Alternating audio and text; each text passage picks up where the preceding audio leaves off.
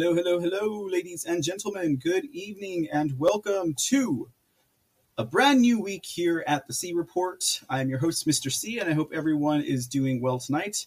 We had a great weekend this past weekend. If any of you guys were tagging along to check out the festivities, you might know what we're talking about.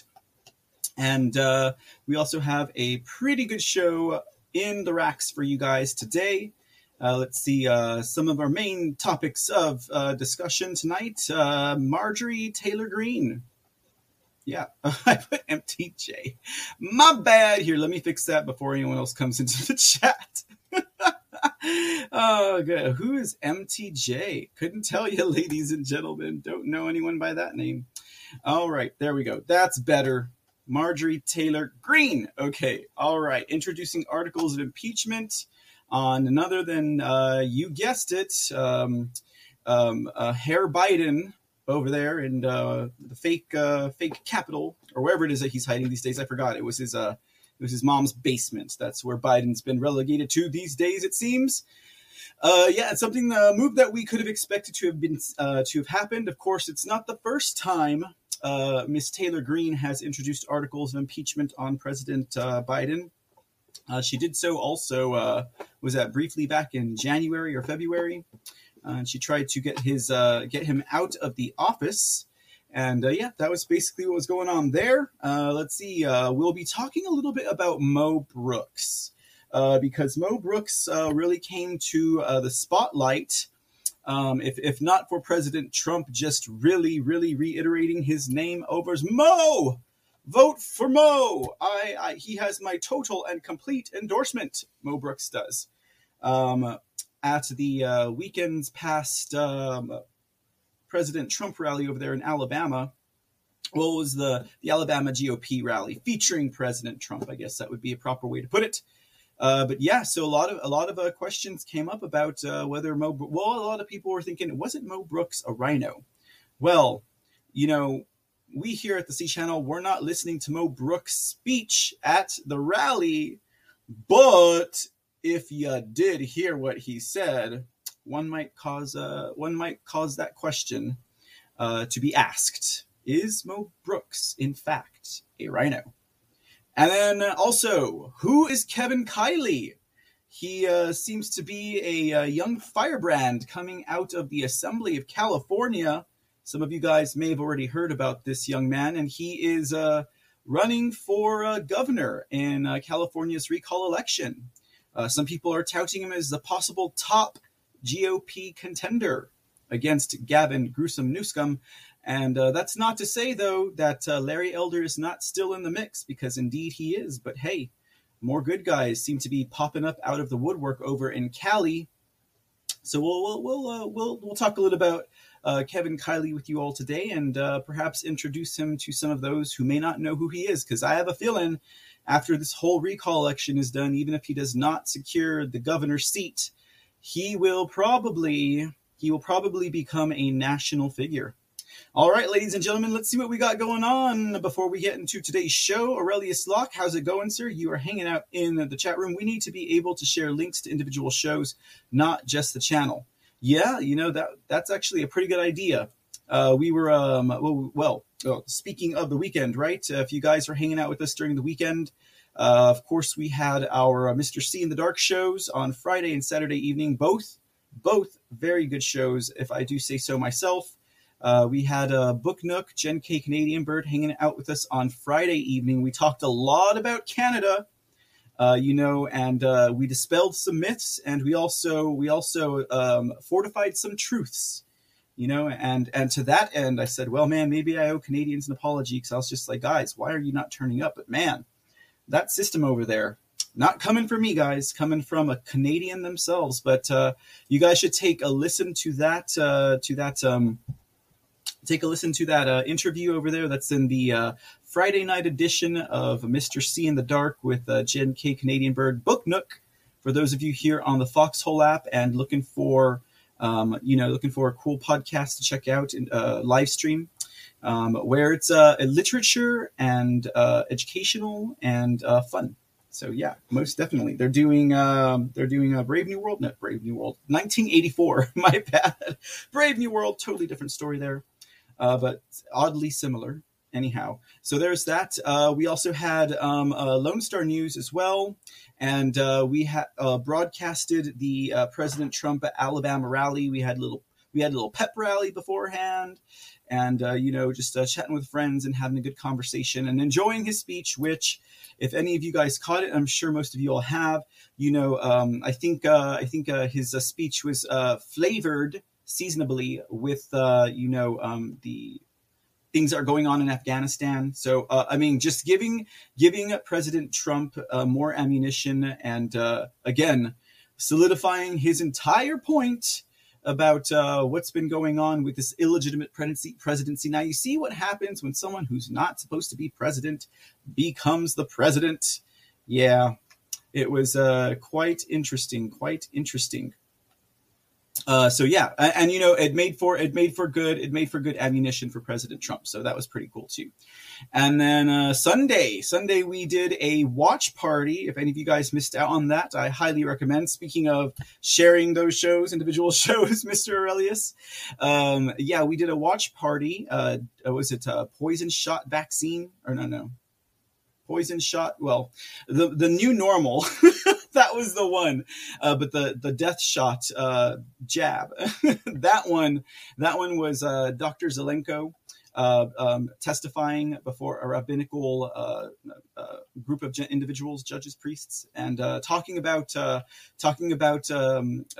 vaccine, the jab, and how it was detrimental, and specifically so. But then following that up with the new normal, which is a brand new but newly banned, thoroughly banned, I would say, in most major places, a documentary about not only COVID-19 and the vaccine, but also how that plays into the technocracy and the transhumanist movement, otherwise known as the globalists, formerly known as, the Illuminati, formerly known as the New World Order, or it's all one and the same, but really does a good job of painting that picture of exactly and putting the pieces together of exactly how they are trying to accomplish this goal, which is an ages-old goal.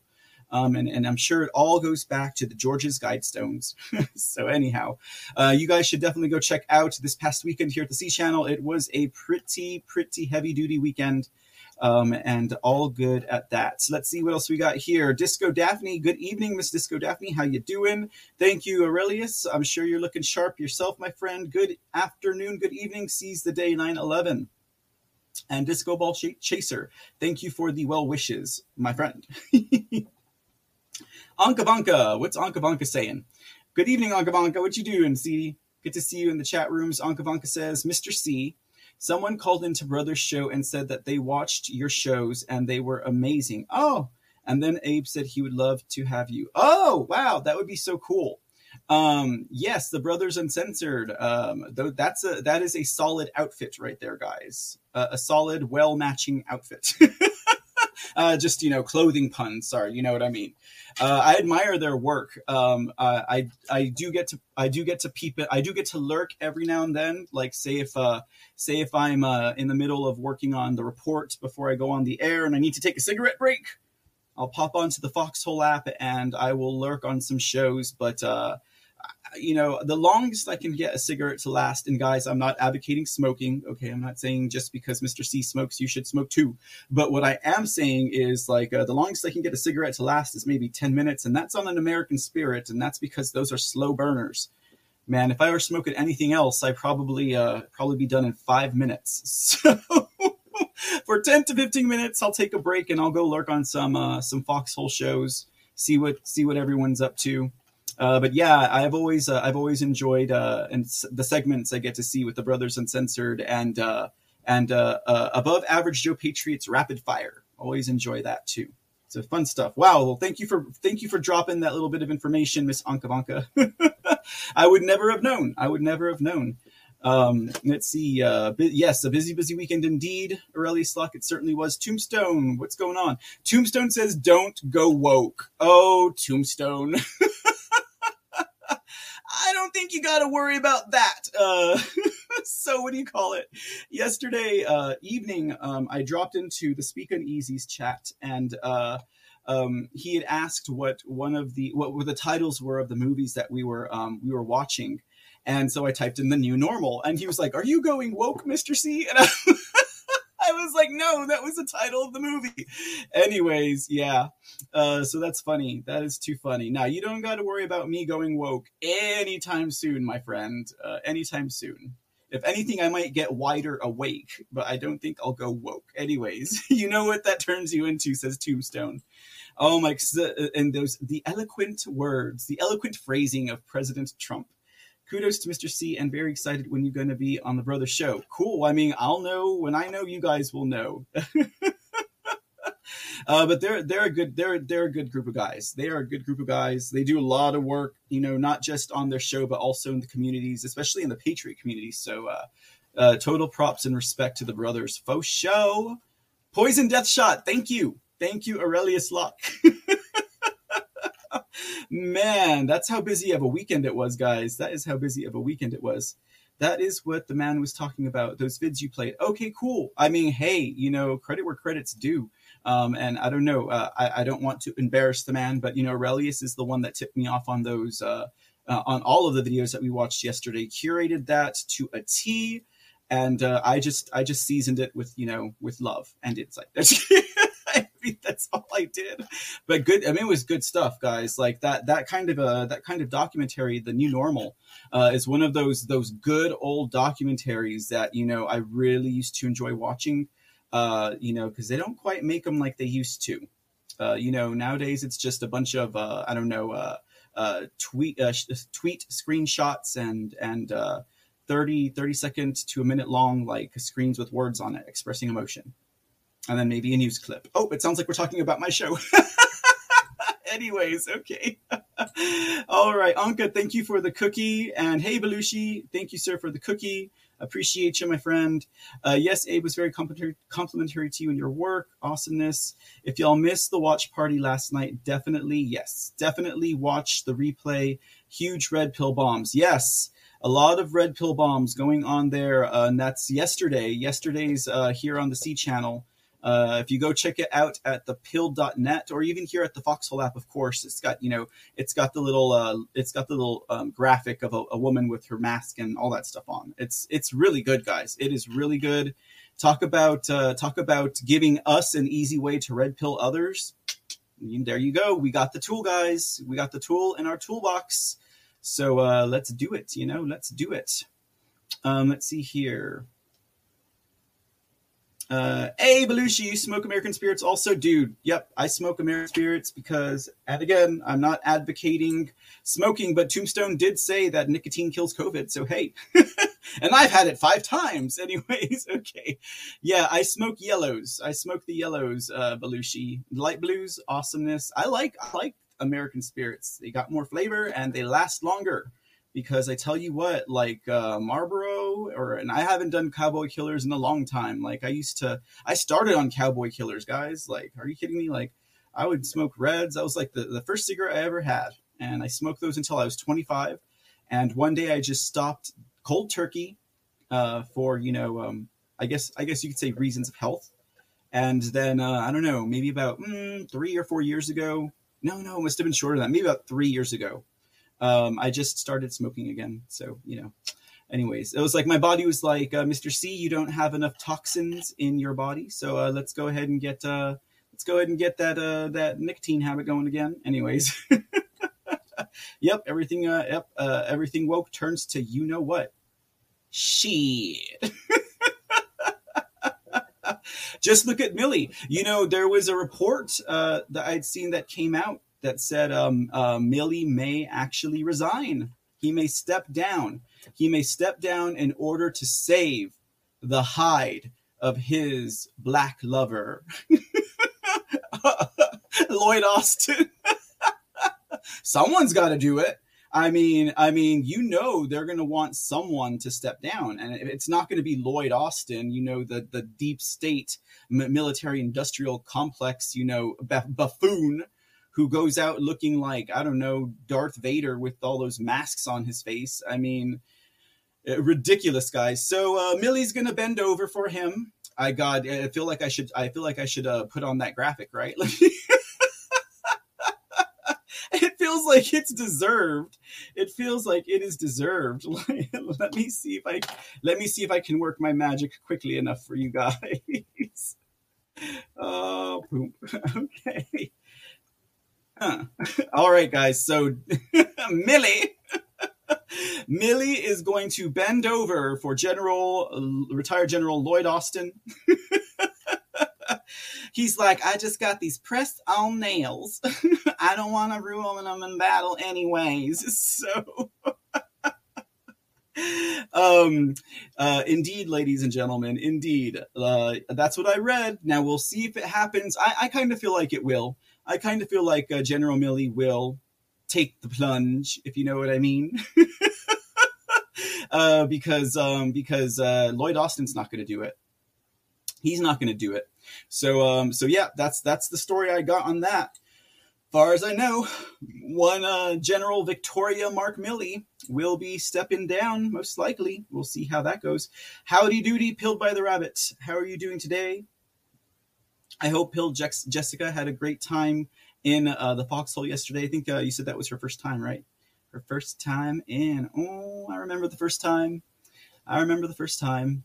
Vanguard 360, outstanding show Sunday night. Oh, thank you, sir. Highly recommended. It would be great if you can pass that reset documentary on to other podcasts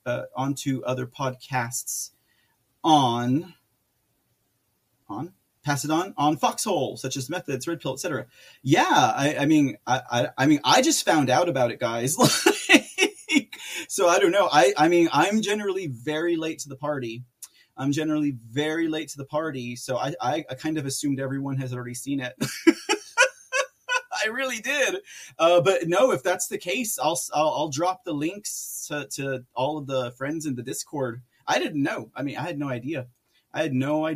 Goodness Lord. Yeah. Heck yeah. We need to spread that word, guys. We need to get that tool in everyone's tool shed. You know what I mean? We need to get that tool in everyone's tool shed. Let me get Millie off the screen, guys. He's distracting me. Millie, get back in your cage. Okay. Okay. All right. That's better. Let's see. Yes, Millie. Okay. Oh my goodness.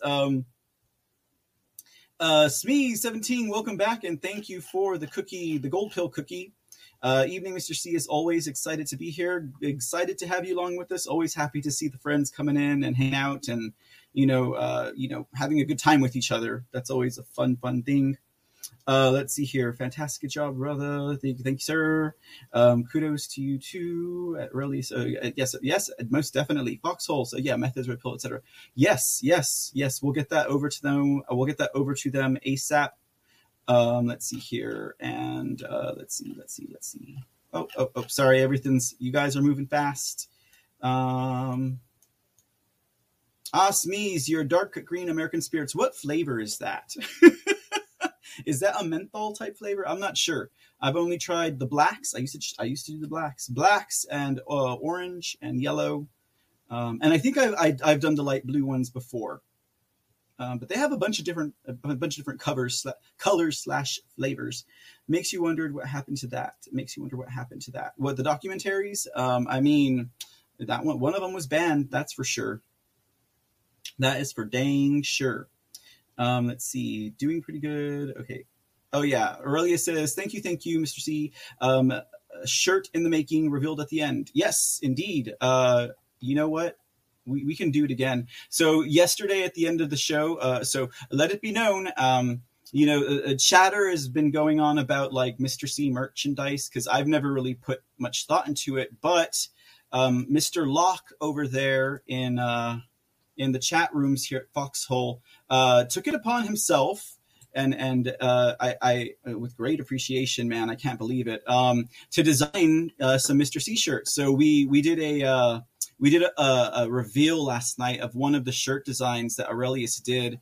So we'll share it with you guys now. Now we don't have any details on if or when these may be out, but Aurelius and I will be working on that. And, we'll see what happens. So this was one of them. This has like the Mr. C logo on the front. Yeah, I like that. I don't know why I do, but I do. So anyways, and then the back of this shirt, and I really, really like the way these are designed. They remind me of like, like rock band shirts, punk shirts, grunge type shirts. Totally my thing. Totally my, hey, why don't you move over? Hold on. Oh, where's the other one at? Hold on. Let me find it, guys. Whoops. There we go. Okay, so here's the other one. Oh, here's the back of it, I should say. So let me go ahead and that is the back of the shirt. See, it's very punk, very grungy, very rock band shirt, very much my style. I think it adds a whole different dimension to what we're doing here at the C Report and the C Channel. But yeah, so it says, and Aurelius is the one who came up with this. Also, actually, keep that prick away from me. And I was like, I love it. I love it. Can we put that on a shirt? And lo and behold, there you go. So anyways, guys, I'm excited about that. There's a few other shirts. There's about 3 or 4 other designs. And maybe there'll be another 1 or 2 popping up here or there. But thank you, Aurelius, again for doing that. I can't tell you how much I appreciate it, man. And then also, I mean, if and when they become available, we will let you guys know for sure. So if any of you guys are interested in supporting the show in a different way, or just sporting a Mr. C shirt with a really cool, I mean, that's a statement right there, if you ask me. That shirt makes a statement. So if you guys want to do that, you could have a lot of fun. Basically really ticking off liberals and Democrats and SJWs, but also displaying your defiance and displaying your reproachful loathing, because I know I do, of these people, telling them no, like letting people know there are others out there, and we're not just saying it anymore. We're also wearing shirts about it too. So look out, guys, look out. So anyway, so there's that. Very happy to share that with you guys. Very exciting times. Okay, cool. Let's see here. What else do we got going on before we get into today's news? And let's see here, or for the report for today, I should say. Let's not look at Millie. How could you not look at Millie Tamgrowell with those fire pink nails and that luscious fuchsia lipstick? Hey, Val Kimber, how's it going? Welcome back. Welcome back into the show. Not a visual I need. We'll see. I mean, we gotta find a way to make that Millie picture a little bit more permanent. I see, Aurelius. I see. Yeah. I mean, Speaking Easy saying we should make that General Millie shirt. I kind of agree. It seems like Aurelius might be feeling that as well. So something may be in order, but man, I would love to have that on a shirt. Honestly, guys. Let's see. I would love to have it. Okay, alrighty, guys, and let me see a little bit more we got going on here. More eyeshadow and maybe a little bit more blush. That is not General Patton, pilled by the rabbit. Don't you recognize a woke piece of you know what when you see one? Because that is indeed what it is. Indeed, Curly Kaylee, how's it going? Welcome into the chats. Good to see you.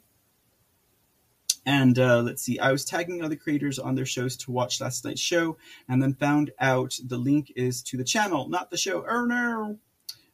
Yeah, well, menthol. Oh, it's menthol. Good to know, Smeeze. Hopefully they'll be able to get in there. I mean, I put the little graphic on that show with the the new normal cover for the movie, the documentary. So hopefully that's good enough of a clue of which one to watch, and they'll get to check it out. There might actually be a pill, like if you go to the Pilled side of Foxhole, and you click on it there, that might actually give you an individual link to the show. Like if you do it on Pilled, I could be wrong, but I think if you do it on Pilled, I think you can actually do it by per show, as opposed to on the Foxhole. Because the Foxhole's the videos are linked within the main page, but on Pilled, when you click on an episode, it takes you to a totally different page. So maybe it could work that way. So yes, most definitely. Let's see here. Cool. You guys seem to like the shirt. Blue Rinse at Blue Rinse. Thank you for the cookie. Thumper Rose, really, Mo Brooks has been a fighter for Trump since beginning. Called other rhinos surrender. Yes, Thumper Rose. Thank you so much, Thumper. I'm glad that you put that in the chat because, like I said, we are going to look at Mo Brooks a little bit later on. And, Alabama, if you ask me, guys, Alabama is probably just a really tough crowd. You know what I mean? Because Mo Brooks was not the only one who's getting booed. I mean, we were all watching when, President Trump was getting booed, So, I mean, I'm laughing, but that's good and that's real. And that's something. And even though the mainstream media, CNN and MSDNC are making fun, they're like, oh, people who are like MAGA Central are booing President Trump. Definitely, guys, that's something that is an optic that needs to be seen, because that right there should frighten the swamp creatures even more. Okay, that right there should frighten the globalists even more, because it lets them know that the reason why we are supporting President Trump is because of the work that he did for our country, for our Constitution, and for the people, right? That's why we support President Trump. Okay, but if he goes sideways, we would be the first to hang him, metaphorically speaking, right? And the reason why that should make them scared is because that means anyone could rise up like President Trump. And with that message, they would see the same support as they see with President Trump. So if I were them, I'd be like, holy crap, like that's a signal that's saying these people mean business. Like, you can't just take out, Donald J. Trump and think that this movement will die, and think that this movement will just go sulking off into the darkness. So yeah, I'm glad you brought that up, Thumper. Thank you so much for being here today and sharing that point of view. Because like I says, we's going to talk about Mo Brooks in just a little bit. Mm-hmm. Hey, Just V, how's it going? Good evening, lady, my friend. Good to see you, ma'am. And let's see. Tombstone, how's it been going? Yes. Hey, Always in Texas, you in here? How's it going, sweetie? I didn't see you. Good evening, Miss Always in Texas. David Sloan, welcome. Good to see you. Skeeter Burke, welcome. Curly Kaylee, thank you for the cookie. Mr. C, thank you again for the laughs. It's definitely contagious. You're most welcome, my friend. You're most welcome. I only laugh when it's appropriate. No, just kidding. I don't know. Okay, let's see. And I think we're almost caught up with all the chat, and we can jump into today's show. We're looking at about almost half an hour in. Derailing, welcome, Derailing. How's it going, my friend? Let's see. He's not a POS, but he was getting out of his lane when he doesn't allow that in, and we don't allow that in ballot. Hey, are you from Alabama, Thumper Rose? That's cool. And you're right, guys. If we're giving you any kind of preview for the Mo Brooks story tonight, just listen to what me and Thumper Rose are kind of saying right now. Most definitely, Thumper Rose. I appreciate you, my friend, for being here and for expressing those thoughts. Because I tell you what, that was kind of where were you on Saturday, Thumper? Oh wait, you probably at the rally. Jesus Christ! But yeah, there was a lot of words around the fire camp that were like, "Is it Mo Brooks a rhino? Is it Mo Brooks a rhino?" And I was like, I think he was endorsed by President Trump twice. So I don't know.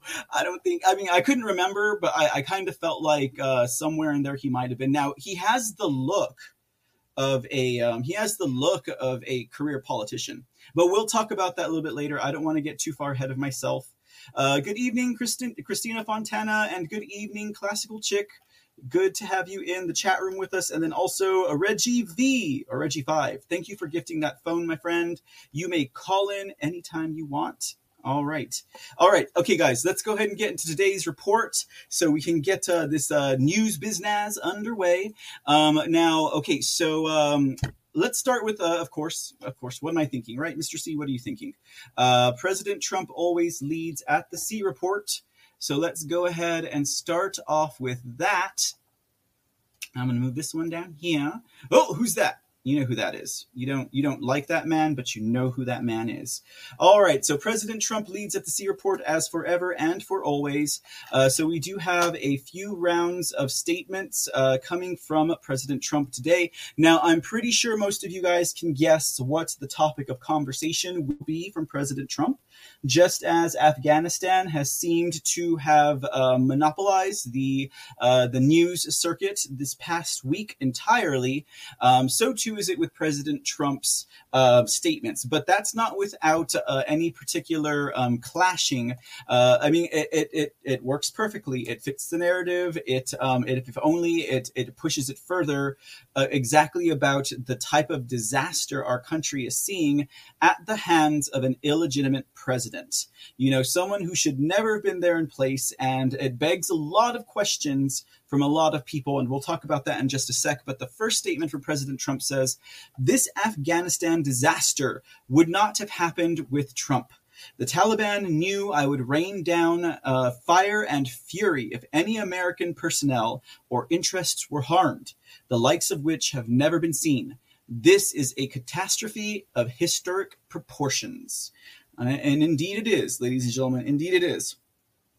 We can say a lot more about that, and we will after we get through this next statement, because this statement is off of the topic of Afghanistan, and in fact has to do with another endorsement from President Trump.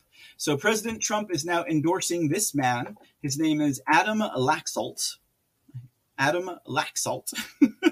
And his statement goes on to say, Adam Laxalt is running for Senate in Nevada to defeat Harry Reid's, Chuck Schumer's, and Nancy Pelosi's hand-picked successor and win an America First majority in the United States Senate. Adam is a Navy veteran who served our nation bravely in Iraq. As a former Attorney General, he has always supported our law enforcement and keeping our communities safe. He fought valiantly against the election fraud, which took place in Nevada. He is strong on secure borders and defending America against the radical left.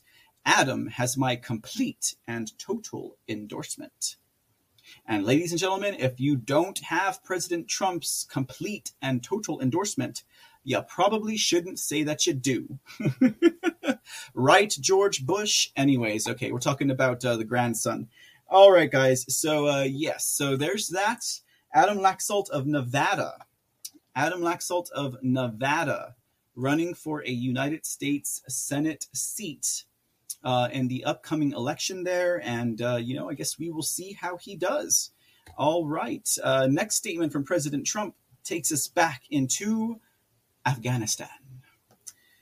Joe Biden gave our enemies all around the world a great and lasting victory when he unexpectedly and inexplicably removed our great soldiers from Afghanistan before taking out our United States citizens and allies, along with abandoning many billions of dollars of highest grade military equipment. Leaving our military till the end was such a simple decision that anyone with intelligence and common sense would have made, but he called it wrong and instantly created perhaps the greatest embarrassment for our country in its history, and it is far from over. Final statement for tonight from President Trump. Biden's biggest mistake was not understanding that the military has to be the last out the door, not the first out. Civilians and equipment go first, then when everyone and everything is out, the military goes. So simple, and yet it wasn't done. Tragic. Indeed, ladies and gentlemen, indeed.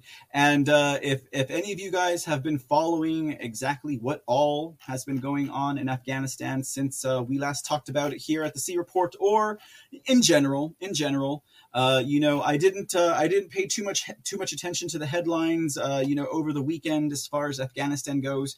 I mean, the stories keep coming out about how brutal and malicious the Taliban are. I cannot speak to that at this point. I did read a whole bunch of articles. I reviewed a whole bunch of videos. Yes, there is violence. Yes, there is bloodshed. To the context of it, I don't know for sure. I just know that I've seen at least 2 more videos that feature, human DNA, either staining clothes or otherwise. I did see another video where they're talking about the chaos that the Taliban are causing at the airport, and I was a little disappointed with the video. I mean, it showed them shooting guns in the air, which kind of coincided with the reports that we read about last week. And I touched a little bit about it during the week. Sorry, my contact is just bothering the heck out of me. And touched about it a little bit during the weekend reports over at Mr. C in the Dark and stuff like that. And maybe even during the Trump rally. But still, I think the biggest thing that has changed is that the United States no longer has until September 11th to get out of Afghanistan, but now they have until August 31st. We have the entire world stage of political leadership and governmental leaders basically trashing Biden and the United States right now. Now, I don't know about, what the hell Harris's trip over there to Vietnam or Singapore or wherever she is. I believe she said she was proud of the way things were handled, but I don't know anything other than that. I know the United Kingdom is really railing against President in resident Joe Biden. Even one of the I guess one of their military leaders calling for his court-martialing for the way that was handled.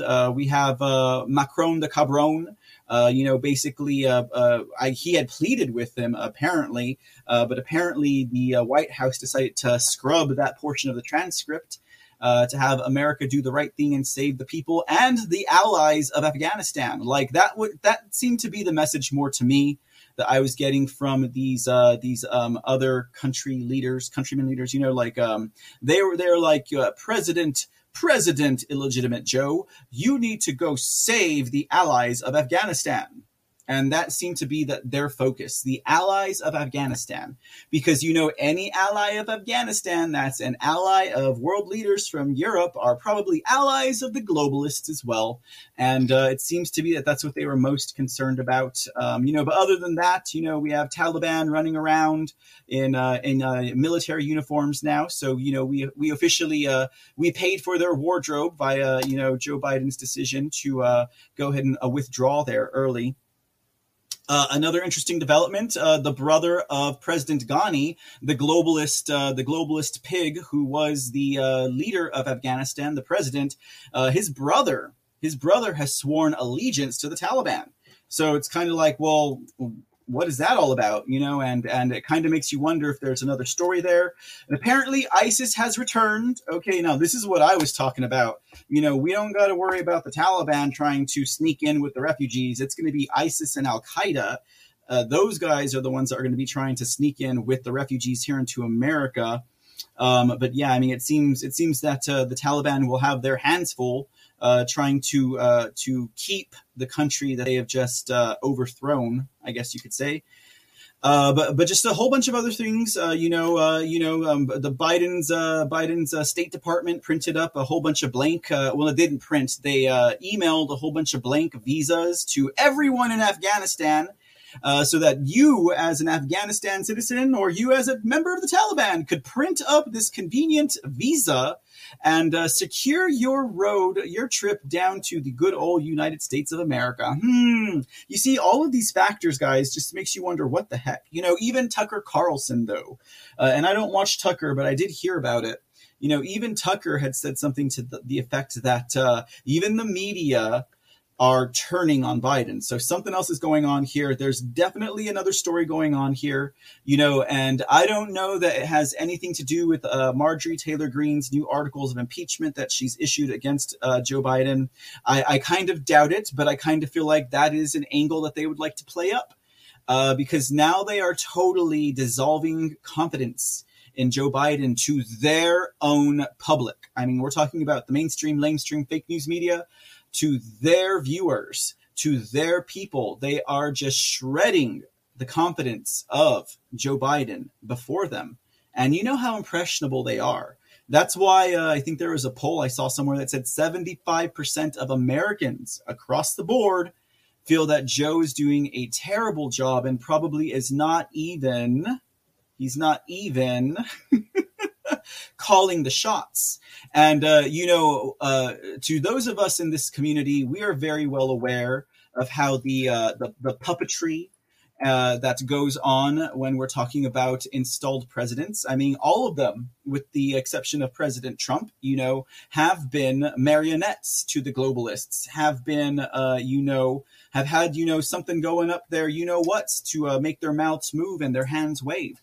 And that's the way that's been. It just so happens that with a man who's already on the threshold of senility, if not beyond, and losing his mind quicker every day, and I'm pretty sure that the pressure that he's under, exacerbates that cracking of his mental foundations.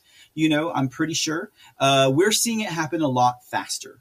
We're seeing it happen a lot faster, and we're seeing his deterioration coming a lot sooner now. A lot of us are kind of speculative. Exactly how long do we think that, illegitimate Joe will be in office before they replace him? And I'm going to have to go check my wager book because I know I made a bet with someone here somewhere. No, just kidding. But, that's something you could that's something you could have wagered in Vegas, how long before Joe's out, is it going to be a year? Is it going to be 6 months? I mean, he's made it to 7 so far?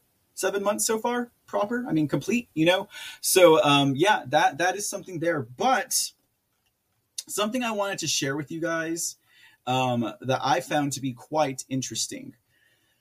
When we're talking about this poll where 75% of Americans don't have trust in Joe, don't think that he handled the situation right, and that, in fact, he is not the one who's making the plans. He is not the one who's calling the shots. I know you guys have seen something like this before, but it was something that I caught whenever I was watching all the videos, that all the 1 minute and 2 minute clips that come out about everything that's going on. Now, we've said several times, and, even Barry Soetoro, Barack Obama, had said himself, and I paraphrase, I would give anything to, just be in my pajamas in my basement eating cereal and, be on one end of the receiver and, be telling people in there what to do off the walkie-talkie. That was Barry Soetoro. That's what he said. He said that. I paraphrased it, but he said it, And, there is also those examples, of when Joe says something weird and it sounds like he's supposed to be following a direction, and he repeats it, and he has really terrible timing. So in this clip that I had seen, and I could be wrong about this, but it appears to me that he is listening to someone talking. Okay. Now, this story here that I got this clip from was the story where everyone was saying, where the reporters ask him, "Do you trust the Taliban?" He's all, "I don't even trust you. I love you, but I don't trust you." Okay. Okay, Joe. Yeah. So whenever I was watching this, to most people, and I think some of this is true, to most people, it looks like he's hesitating under that cloud of dementia, and he's confused and he doesn't know what to say. But watch his face. To me, it looks like he's waiting to hear what someone has to say. Someone's telling him what to say. And watch this video with that context. Watch this video with the context that he's listening to someone in his ear. Watch his face, and then you guys tell me what you think. But I kind of feel like he's listening to someone in his earpiece when I was watching this video. So, anyways, I just wanted to share that with you guys real quick. Let's check it out. The fact is no longer warned. On the question of the Taliban, though, do you trust them now that you have to negotiate with them? I don't trust anybody, including you. I love you, but there's not a lot of people I trust. Look, the Taliban has Taliban has to make a fundamental decision. Is the Taliban going to attempt to be able to unite and provide for the well-being of the people of Afghanistan, which no one group has ever done since before, for hundreds of years. And if it does, it's going to need everything from additional help in terms of economic assistance, trade, and a whole range of things. The Taliban has said, we'll see whether they mean it or not. They're seeking legitimacy. They're seeking legitimacy to determine whether or not they will be recognized by other countries. They've told other countries as well as us they don't want us to move our diplomatic presence completely. But all this is all just talk now. All just talk now. And so far, the Taliban has not taken action against U.S. forces. So far, they have, by and large, followed through on what they said in terms of allowing Americans to pass through and the like. And I'm sure they don't control all of their forces. That's okay, so I'm sure you guys caught it. The big one was this one. Where's he at? Right here. No, do you trust them? I don't trust anybody, including you. I love you, but there's not a lot of people I trust. Look, the Taliban has a. What are they saying? What are they saying in my ear? What are they? Okay, I got you. The Taliban has to make a fundamental decision. Anyways, that's just my conspiracy theory for the night, guys. That's my conspiracy theory for the night. But most definitely, do you guys remember that one? It was a leaders forum, and both Biden and Kamala gave speeches at that leaders forum. And do you remember there was an echo? They're like, we're having technical difficulties. And there was an echo, and it was someone would say something, and then they would say it. And I was like, busted. Like, they are busted. Their little pre-recording thing that they listen to and repeat was like, basically someone had put the line into the audio for that day, and they were totally 100% busted.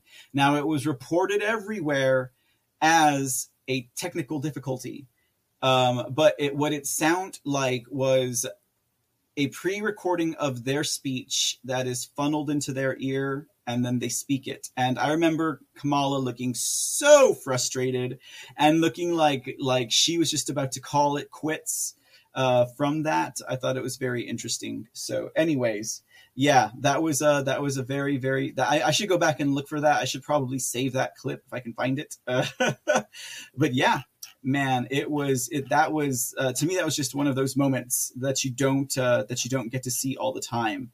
So yeah. Anyways, just my thoughts there. I kind of feel like I could see through that, but then again, maybe it is just dementia. Maybe it is just Joe Biden's noggin not being able to really connect the synapses and put one and two together and form a coherent sentence. Of course, I could be wrong. Anyways, all right, guys, let's go ahead and move on into the rest of our story today real quick. Let's see. Love Warrens, welcome back. Good to see you in the chat room again. Reggie V says Mo Brooks was the first one to stand up against certifying the 2020 election. He stood with President Trump. Thank you, Reggie V. All right. I can't wait to get to the Mo Brooks story tonight. Cannot wait. We're gonna just take a quick look at Mo Brooks's record, guys, is what we're gonna do. And we're gonna talk about that a little bit. And then we'll pick everyone's brain about why he got booed when he was sitting there on the stage. Let's see, what else do we got going on? Empress Beach to you, good evening. Welcome back into the chat, my friend. How are you doing this evening? Nuremberg 2.0, yep. Subpack Vet, good evening, Subpack Vet. Welcome to the C Report. Good to see you in the chat. It's been a minute since I've seen you, sir. Hello, everyone, and Mr. C, been listening, but free to chat now. Excellent. Welcome on in. The friends will make you feel nice and comfy. I know you're no stranger here, sir, to the foxhole, so come on in and join the fun. Resident Biden and administration need court-martialed, says Just V. Indeed, they do. Indeed, they do. Biden and his generals and entire staff should be court-martialed. Yes. So Empress Beach to you seconds that thought. Indeed. Let's see here. What else do we got before? Texas Gal, good evening. Welcome in. Philly Q, how are you doing? And welcome to the show. Glad to see you in the chats. And let's see, what else do we got? I think we're good. Okay, let's go on. Oh, wait, Merkers, welcome, Doreen, and thank you for the can. And then also, I think I saw one more. I want to say thank you. Just V, thank you for the shades to replace my contacts. Oh, goodness, you have no idea, Just V. Okay, so, all right, let's move on to our next story for tonight. Oh, wait, we don't have a story. I forgot, guys. We got a President Trump interview, and one that I purely stumbled upon this. It's not a long interview. It's not like an hour long or anything. It's a short one, but it should be a pretty good interview. Now, this actually took place on August 20th, so that was this past Friday. And it is President Trump speaking with Rick and Bubba. He'll speak with Rick and Bubba, but he won't come on the C Report. Dang. I know, just kidding. All right, guys. So let's as always, we like to archive President Trump's interviews and his speeches here at the C Report. So we'll just go ahead and give a bit of a tent to this interview with one President Donald Trump, and he's speaking again with Rick and Bubba. And it is our honor, Rick, this hour and right now to have former President Donald J. Trump on the show. Welcome back to the show. Well, good morning, fellas. It's true. First radio show I did from the White House. That's exactly right. How could I forget that? Mr. President, we got a lot of topics we want to cover with you, a lot of questions that folks want to know. First and foremost, are you going to run again in 2024, or will you be a rally man and a kingmaker behind the scene? That is the number one question we're getting from our listeners. Well, maybe both. You know, we've endorsed some great candidates, and they seem to always win. Mo Brooks is one right now. He's doing fantastically well, and he's a patriot. And we have a lot of people that we endorse, and if you look at the record is pretty much almost unblemished, and so that's important. And on the other, because of the campaign laws, you're not allowed to really say, but I think you're going to be very happy. You guys will be very happy. A lot of people are going to be very happy when they look at what's going on. It's absolute disgrace what's happening right now in our country. Let's unpack that. So the tens of thousands of people are coming to hear you at this rally and other rallies like it that have already happened and will take place. I mean, people already on the grounds. It doesn't even happen until tomorrow night. So there's truly a concern that Americans have that the country is headed in the complete wrong direction. You've talked about it, but let's get on the record here. What was your plan for us leaving Afghanistan? Because you two wanted us to get our troops out. Right. I wanted to get out. 21 years was enough. Yeah. The problem is the way we got out, that withdrawal. Ours was going to be very simple. We get the civilians out. We get others out that need to be gotten out. That's number one. Number two is we get our billions of dollars worth of equipment out. We don't leave it for these people, knowing they're probably going to be taken over as soon as we stop fighting. So they'll probably be taken over, and the Taliban would get it. So number two is we take our equipment out. Then we bomb the hell out of the bases. And then last but not least comes out our military, and everything's done. And it would be seamless. It was simple. And a first-grade student would know you have to get your civilians out first. But I was keeping the military equipment. But very importantly, what they've done is absolute. It's just gross incompetence. Look, they take the military out, and now who knows what they're going to be able to get out? Who knows? Because the Taliban has totally taken over. And we have maybe as many as 45,000 people. They have 45,000 hostages. Mm. So it's the dumbest thing I've ever seen. You get your people, that's like the captain of a ship, jumping the ship before the people are off the boat. That's what we did. It's crazy. A first-grade student would not do that. Mr. President, given the current status of Afghanistan, where we are right now, and it is a mess, it is a disaster, if they call you in to fix it, what could be done? How could we fix this? Well, I had a relationship with a leader. You know, I get criticized by some of the radical left. Oh, he called them. Well, who are you going to call? You call the people you're against. And I had a very strong conversation with him. And then Abdul. And I said, look, here's the story. If you do anything to hurt Americans, anything that's out of line, we're going to hit you at your town, and we're going to hit you harder than anybody's ever been hit before. And we got that out of the way. And I said, do you understand that? And he said, yes, I understand that. And he did. He understood it. It would have been had the election not been rigged, we would be in a whole different position right now. We had the strongest border, and now it's the weakest border. We had energy at $1.87 for a gallon of gasoline. Now it's going to be over $5. I mean, it's so sad to see. And then you have the Afghanistan. It makes everything look, I mean, nobody's ever seen anything like this stupidity. It would have been a whole different story. All of this stuff. Our economy is going to go to hell. So many things are happening. Inflation. I mean, the inflation we have is now through the roof. So you look at it, and it's too bad. And all because the election was rigged, and it's a shame. And the people of Alabama know it better than anybody. Well, there's no doubt there's a huge passion for the way that you performed as president. And certainly the state of Alabama is one of those pockets. There's many. So can you explain, though, because I think we have to educate, why do we see the inflation we see now? Why do we see the gas prices we see now as opposed to when your administration was there? What did they undo that your administration did that gave us those things? Well, I'd have to speak to you for about 5 hours. Right. Well, some of the basic stuff. Well, first of all, the drilling. You saw the border. I mean, we had stay in Mexico. We had all these people coming out there, emptying their prisons into our country. They're doing everything. And I had this really powerful policy, stay in Mexico.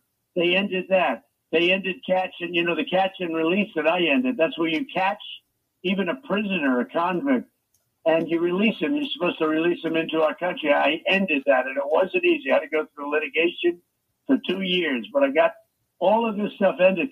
Many of the things I did, they want to put back, or they have put back, and we now have the most open, porous border that we've ever had, where criminals are coming into our country totally unchecked. But if you look at the inflation, it all starts with fuel prices. What they've done to the energy, we were energy independent 6 months ago.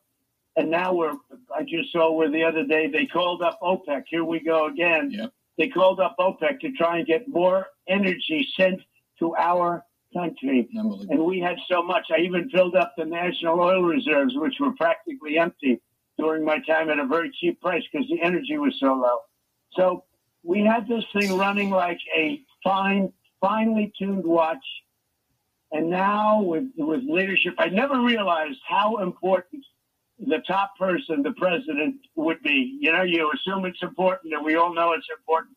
But the decisions made here are absolutely horrendous. And I'll be talking about that on Saturday night in the great state. I mean, I'll be in Alabama, and I love Alabama. So and I guess we have a big crowd coming, but we'll be talking about everything together. And like I say, your listeners, they get it. They get it more than just about anybody. Mr. President, with the COVID still raging on, we got the variants. Under your plan, warp speed, these vaccines were developed. Talk to us just a little bit about that. Do you feel the vaccines are safe, and are you urging people to be vaccinated or not? Yeah, number one, I want them to have their freedom, so it's really going to be their choice, and they work with their doctor, etc. But I took it, and it's really a great achievement. In 1917, we had the Spanish flu, and it killed up to 100 million people. I think if we didn't come up with a vaccine, the same thing would have happened. So I tell them to take it. I got it done in less than 9 months. It was supposed to take 5 years. And Fauci, I'm sure you like Fauci quite a bit. Yeah, we're going to ask you about that. Fauci sort of gave up on the project. He said there's just no way you're going to do it fast enough. And I got the FDA, who are a very bureaucratic, to put it nicely, organization. They don't like me too much, but I got them to move, and we got it done in 9 months. We bought billions of dollars worth of it early, and it was, it's been amazing. It's been really amazing. But some people, it was very hurtful when Biden went out and said, let's pause.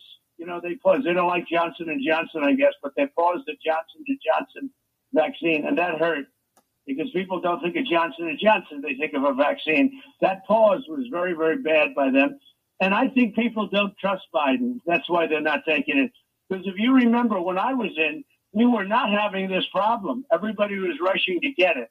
But I think people don't trust Biden, and that's what the problem is. But do you also we'll think what it is. Do you also think they don't trust Fauci because there's more and more people? You in the beginning, you said, all right, this is the guy. We'll let him talk. But it seemed that you lost your trust in Fauci. Give us your view of Dr. Fauci. Well, I thought he was great from the standpoint that everything he said I did the opposite of, and it worked out well. For instance, I closed up the border, as you know, with China, which everybody was against, including him. True. I then closed up Europe. We would have lost hundreds of thousands. We were projected to lose 2.4 million people, and we're at 600,000. It's too much. But we were projected to lose much more. Had we let China pour into our country, if I didn't close it, and almost everybody was against me closing it. I was there, Pelosi, everybody. They called me a racist and everything else in the book, their standard fare. But people were opposed to it. It was a big move. But it turned out to be right. And even Fauci said I saved tens of thousands of lives by closing the border. And then we closed it to Europe also because we saw Italy and we saw France and we saw, Spain, what was happening. So we closed it. But no, I did a lot of things opposite. You remember when Fauci said, no masks are bad. And now he's a radicalized masker. I mean, if you wear 5 masks, that's a good thing. So it's, he's changed a lot. He really has changed. But, I did a lot of things that were different. I listened to a lot of people and then I formed my own opinion, basically. Mr. President, a lot of us are very confused because Twitter has banned you, but they still have the Taliban on. Can you give us any guidance on that?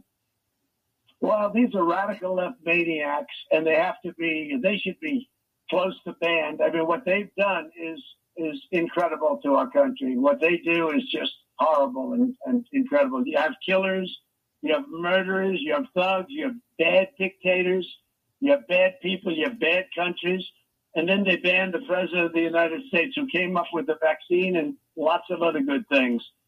And so, it's not only them, it's Facebook and it's Google and that whole group. They're all the same. They work together and they helped to really try and skew the election. But we got 75 million votes, more than any sitting president in history by far. It wasn't even close. And 12 million more than we got the previous in 2016. So I was told if we get 1 million more votes, just 1 million, we win. We got 12 million. And they say we didn't win, but the people know we did win. So, it's just a terrible thing. It was a rigged deal. Well, President, one final question and we'll let you go. If you do end up, say you do decide to run again and you get a chance, is there anything you would do different? No, I may get to Alabama a little bit sooner. I'll make sure that with that question, you'll be my first call. But you guys have been great. No, look, what we did is I rebuilt the military. By the way, Space Force I sent to Alabama. I hope you know that. Yes, we appreciate that. Huntsville is very appreciative. Yeah, they are. Yeah, they said that we're looking for a home. And I single-handedly said, let's go to Alabama. They wanted it. I said, let's go to Alabama. So, and look, I love Alabama. I love what they're doing. But we've done a lot. Rebuilt the military and the biggest tax cuts in history, biggest regulation cuts in history, and created the greatest economy in the history of our world.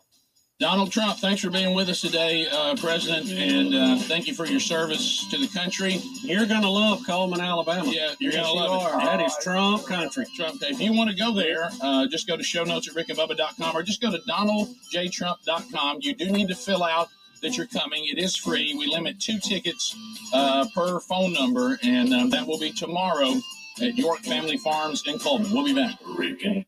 All right, guys. Pretty good interview. I love interviews like that when they, it's just a couple guys chit-chatting, There's only a couple of hosts out there that can pull that kind of thing off without being a Hannity. You know what I mean? Pags is one of them. I saw you guys mention him in the chat earlier, and guess what? We will have a clip with Pags on tomorrow's show, so that's coming up. And so there you go. As Biden's regime, junta, illegitimate administration continues to decline and crumble, it's just more and more and more and more talking points for President Trump to bring up, like with this deal with OPEC. Now he can espouse to the world exactly what he did for our energy industry and for our oil reserves, which is a point that a lot of us forgot about, didn't know about, or it wasn't in the mind to be like, oh yeah. And so that is coming up again. And of course, the terrible leadership of an illegitimate administration coming to the front of things. And then also he has learned, to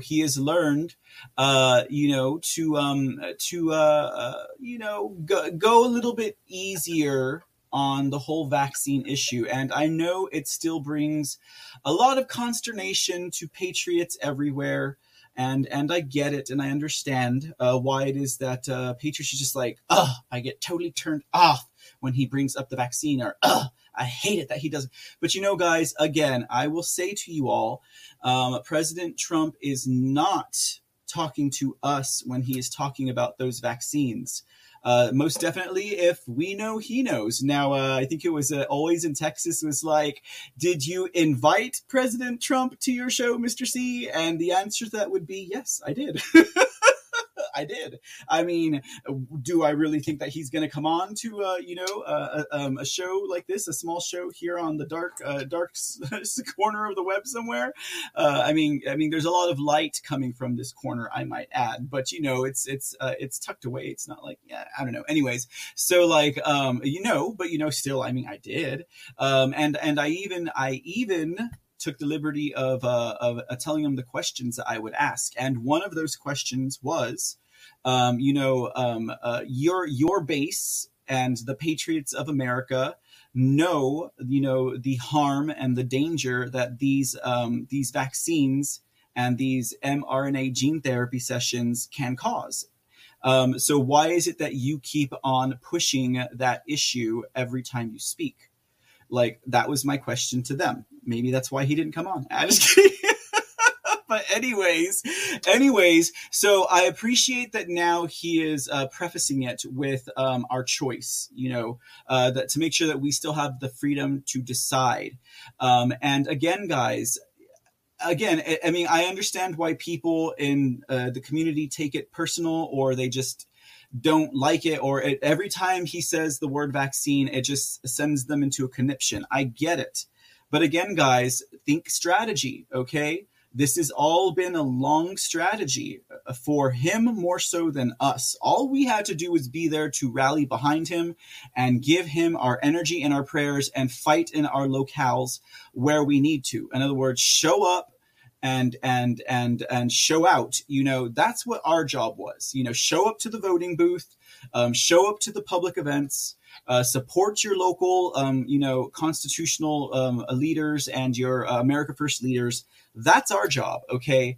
Spread the word, live with integrity a little bit, right? That's us, okay? He has had a much harder game at this than we have, and this has been more strategy for him. So I would say, maybe it's about time that we lay down that offense that we take to him talking about vaccines and realize that is part of the game that he has to play. And yes, it would help others if President Trump decried the dangers of the vaccines, and if Trump talked about, the artificialness of the pandemic, COVID-19 being real, but the pandemic being fake, right? So if he did that, though, and yes, it'd be great if he did, but if he did that, though, they would have 25th amended him at the start, because the entire world was being brainwashed into this, guys. The entire world was being brainwashed by this fear. There's no way even one man of the free and most powerful country in the world could stand up to the entire world, let alone when 2/3 of the population don't even subscribe to what he believes. So let's see here. Thumpero says, there are patriotic Americans like on dialysis, like my daughter, who the clinics will force to take the vax or deny life-threatening treatment. That, I am sorry to hear that, Thumperos. And I'm guessing if you felt a certain way about Trump and the vaccines, I understand. That's a totally different situation. I do apologize that that is something that you're going through.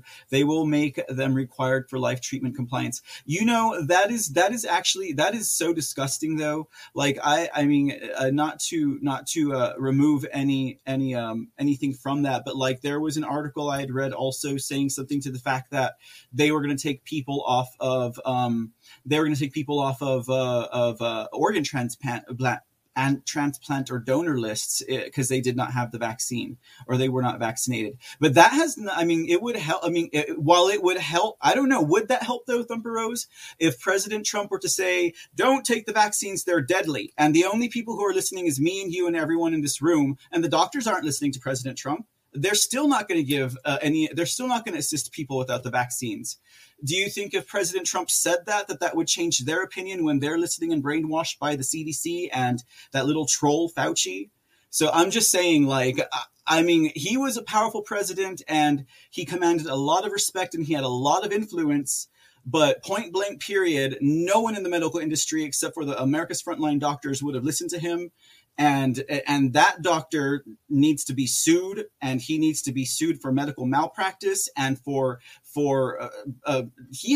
have their own oaths. Ooh, man, that's making me mad. I am so sorry, Thumper Rose, that you're dealing with that, but that's an entirely different can of worms right there. And that, oh my goodness, that's not even humane. Like, why is that person a doctor if they're going to be doing stuff like that? Like that they have no right to call that judgment. They have no right to put a value on someone's life when we, like you said, we all know that this is fake. We've all seen the numbers. We all know everything about that. But at the same time, guys, like that message about the vaccines is not for us. And even if he said something, guys, I don't think that would change what's happening now. Instead, what it would have done is it would have removed him from office sooner, and they may would have a pariah out of him for saying those things. They would have, guys, they would have. And Texas Gal says maybe frontline doctors will have a resource for you. Yeah, that's a great idea, actually, Texas Gal. Thumper Rose, you've probably heard about America's Frontline Doctors. You should see if you can't get a hold of them or go through some of their materials because they have a lot of resources for people in such situations. Thank you for that recommendation, Texas Gal. Oof, man, that got my stomach churned up a little bit, guys, because that's wrong. That is so wrong. That is so wrong, guys. That is so wrong. But again, President Trump saying anything otherwise. If President Trump were to be on that stage in Alabama this past weekend and say, "Don't take the vax, they'll kill you, they're experimental," he would not have a chance if he's running again in 2024. Like, he would not have a chance. Like, the media would just slaughter him. They would slaughter him. That would be an easy target for President Trump if he played their game. So anyways, man, that is some crazy stuff, guys. But good conversation, though, all throughout. Hopefully with no hard feelings and definitely with a lot of respect and love on my part, guys. Okay, all right, let's talk now about Marjorie Taylor Greene. Marjorie Taylor Greene, what's going on with her? What is going on with her? I think this is the first time we've actually done a feature with her in it, like a story, like, a Marjorie Taylor Greene story. Now, of course, she's the hero of many, and justly so. She's been a staunch fighter for the Republic and also the Constitution of the United States of America and for the people. She's put her neck out on the line many more times than those who have been in office for many, many years. And she's still relatively new, guys. I mean, she's been there for what? I think like maybe 2 terms now. Or she's still first term, I'm not even sure myself. But either way, Marjorie Taylor Greene has once again introduced articles of impeachment for illegitimate Joe, President-elect, the Resident-in-Chief, Joe Biden. She has introduced 3 articles of impeachment. And of course, these are all surrounding the most recent events going on with President-in-Chief of Clowns, Joe Biden. Let's just go through these real quick. So we know what the dealio is when we're talking about this. Now, would you go away? There we go. Okay. First article would be for dereliction of duty. That would be including Joe Biden failed to secure the extraction of thousands of American civilians and Afghan allies before and during the withdrawal between August 14th and August 16th, 2021, putting thousands of lives in imminent danger from the Taliban. As Commander-in-Chief, Joe Biden has armed our enemies by leading numerous weapons, ammunition, and other military equipment, which could be used against American citizens, allies, and other civilians in Afghanistan. And did you guys get the rundown on like exactly what all was left behind?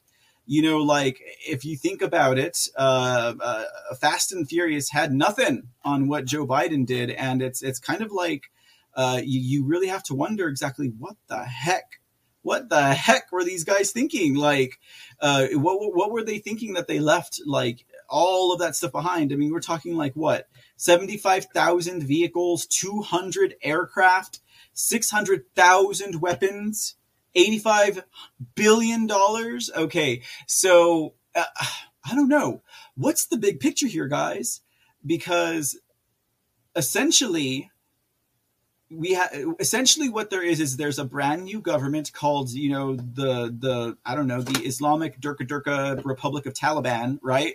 And they have their own army now with all their own supplies and weapons and uniforms. Like now they don't look like just a hodgepodge ragtag group of sand dwellers. Like they actually look like an army, like a military, like a unit, you know. And thank you, Joe Biden, for that, right? And that was the other thing I was going to say earlier about Joe Biden and his puppetry, you know, and someone else calling the shots. It really seems like while he was sleeping in his basement in Delaware or wherever the heck he was, someone told the army to evacuate in the middle of the night. And I don't think he even knew about it, guys. I don't even think he knew that was happening. But like what the hell Harris says, he's always been willing to sacrifice, even personally himself, for the greater good. Whatever that might happen to be in this situation, I don't know. Couldn't tell you. All right. Next article, the impeachment. Oh, wait, did I finish that one? Joe Biden abandoned tens of thousands of American citizens and Afghan allies stuck in Afghanistan at danger of being captured, tortured, held hostage, or for ransom or killed. And Joseph R. Biden showed grave dereliction of duty and continues to demonstrate that he is that he's unfit to hold the office of the President of the United States.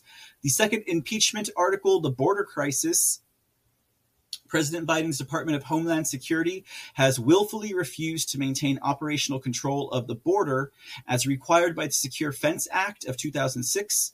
His actions have directly led to an increase in illegal aliens and illegal narcotics, including deadly fentanyl, entering the United States. President Biden's administration willfully violated the Immigration and Nationality Act by releasing illegal aliens into the interior of the United States. The act clearly requires DHS to detain aliens seeking admission into the United States while they are processed. By law, DHS does not have the option to simply release aliens into the interior of the United States. President Biden reinstituted the catch and release policies of the Obama administration and has released aliens into the interior of the United States without issuing the aliens notices to appear. Under President Biden's administration, the Department of Homeland Security terminated the migrant protection protocols, which provided a pathway to process claims in compliance with the law and served as a deterrent to illegal immigration and aliens making fraudulent asylum claims.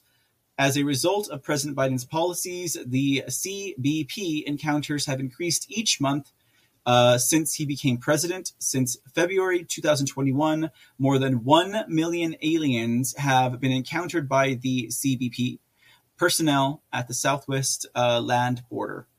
In addition to illegal aliens, President Biden's policies have led to significant increase in illegal drug smuggling across the southern border. Next one says, and this is the last article for impeachment. The article of impeachment is for usurping congressional authority and ignoring judicial authority, of the Supreme Court. Now, the funny thing about this, guys, is they have all the receipts for these violations that they're impeaching him on. When you compare that to what they had going on with President Trump, all they had was a PP dossier that was dreamed up in a bar somewhere in the United Kingdom, and a lying and spineless colonel, was it Vindman, who totally made up all of the stories and has since gone on to ghostwrite a book of memoirs. Was it memoirs or an autobiography? Wherein I think it's really going to get him. I think it's going to get him into trouble. That book that he has coming about his life. But anyways, in regards to this article of impeachment, it says Congress has the authority to enumerate the powers, duties, and functions to be exercised by agencies, as well as directly counteract through later legislation certain agency actions implementing delegated authority. The Constitution outlines that the executive power shall be vested in a President of the United States. Thus, the President serves as the chief executive officer of the executive branch of the federal government. Any regulation, guidance, or extensions made by executive departments are derived from the executive power of the President and are subject to his discretion. In September 2020, the Center for Disease Control and Prevention issued an order temporarily halting residual evictions to stop the spread of COVID-19 under Section 361 of the Public Health Service Act. According to the Department of Health and Human Services, Section 361 of the Public Health Service Act, gives the Secretary of Health and Human Services the authorization to take measures to prevent the entry and spread of communicable diseases from foreign countries into the United States and between states. The CDC's order was extended by the Biden administration in March 2021 to remain in effect through June 30th, after which it was extended again through July 31st, 2021. Justice Kavanaugh expressed on June 29th, 2021, that Congress, and not the executive branch, is responsible for taking legislative action on the eviction moratorium in response to the COVID-19 pandemic. In fact, Justice Kavanaugh explicitly stated in his opinion that, in my view, clear and specific congressional authorization via new legislation would be necessary for the CDC to extend the moratorium past July 31st. On August 3rd, 2021, the Centers for Disease Control extended their eviction moratorium until October 3rd, 2021, in direct contradiction to Justice Kavanaugh's opinion on June 29th, 2021. By these actions, President Biden has demonstrated his manifest disrespect for Congress, the American people, and the rule of law by usurping congressional prerogatives explicitly enumerated in the Constitution and reaffirmed by the Supreme Court. So there you have it, ladies and gentlemen. In a quick nutshell, the actual articles for impeachment that we see they are going to use to move against this resident clown in chief. We'll see where this goes, ladies and gentlemen. Who knows? Who knows? Who knows? With the narrative and the entire, the entire firewall building around Biden, provided by the mainstream media, because I'm telling you guys, they're trying to get him out. That's one of the reasons why this is happening in Afghanistan right now. Like we were wondering how and when it was going to happen. I think we're looking at it, guys. Now, I would say don't take my word for it. Like reading Rainbow, don't take my word for it. Or don't take it to the bank. Hood's Pelosi. Nancy Piglosi. But something about my spidey senses is saying that this might very well be the narrative that they were looking for, or maybe it's just the start of something bigger. On the road to impeachment, something else is going to happen. Who knows? Right now, things are getting pretty hot. I guess they said August was going to be a hot month, right? Wait till September. Wait until September, ladies and gentlemen. All right, guys. All right, so let's go on to our next story. A quick update from Maricopa County. Because, in fact, guys, we cannot lose our eyes on the prize. We have to keep our eye on the ball, keep our eyes set on the goal, and that is to see these audits through and to see that they will make some movement. So in order to do that, we will once again invite our dear friend, the lovely Dr. Kelly Ward, because guys, once this audit's over, and once that report is released to the general public, there's no telling if we'll ever see Dr. Kelly Ward again. Oh, it's already been so long since she's been last on the show. All right, guys, here's Dr. Kelly Ward with a quick audit update from America's Audit. The audit in Maricopa County, Arizona. Hello, everyone. Welcome to America's Audit Update from the Republican Party of Arizona. I am your chairwoman, Dr. Kelly Ward. Now, we are being told by the audit team that their report is going to be delivered to the Arizona State Senate early next week. The State Senate is going to review the results for clarity and for accuracy, and then they're going to release the final report to the public. Now, like all of you, I am anxiously awaiting that final report. Now, opponents of the audit are apparently anxious about that report too. They can't wait. In the last 24 hours, Democrat Secretary of State, radical, leftist, progressive, Trump supporter hating Katie Hobbs released what she named a report on the partisan review of the 2020 general election in Maricopa County. The media, they dubbed it a prebuttal. In other words, she's making up stories to misinform and mislead the public, as usual. The ridiculous Maricopa County recorder, who's been vocal in his disdain for the audit, put out an open letter to Maricopa County, hilariously pious. Remember, he doesn't want attention.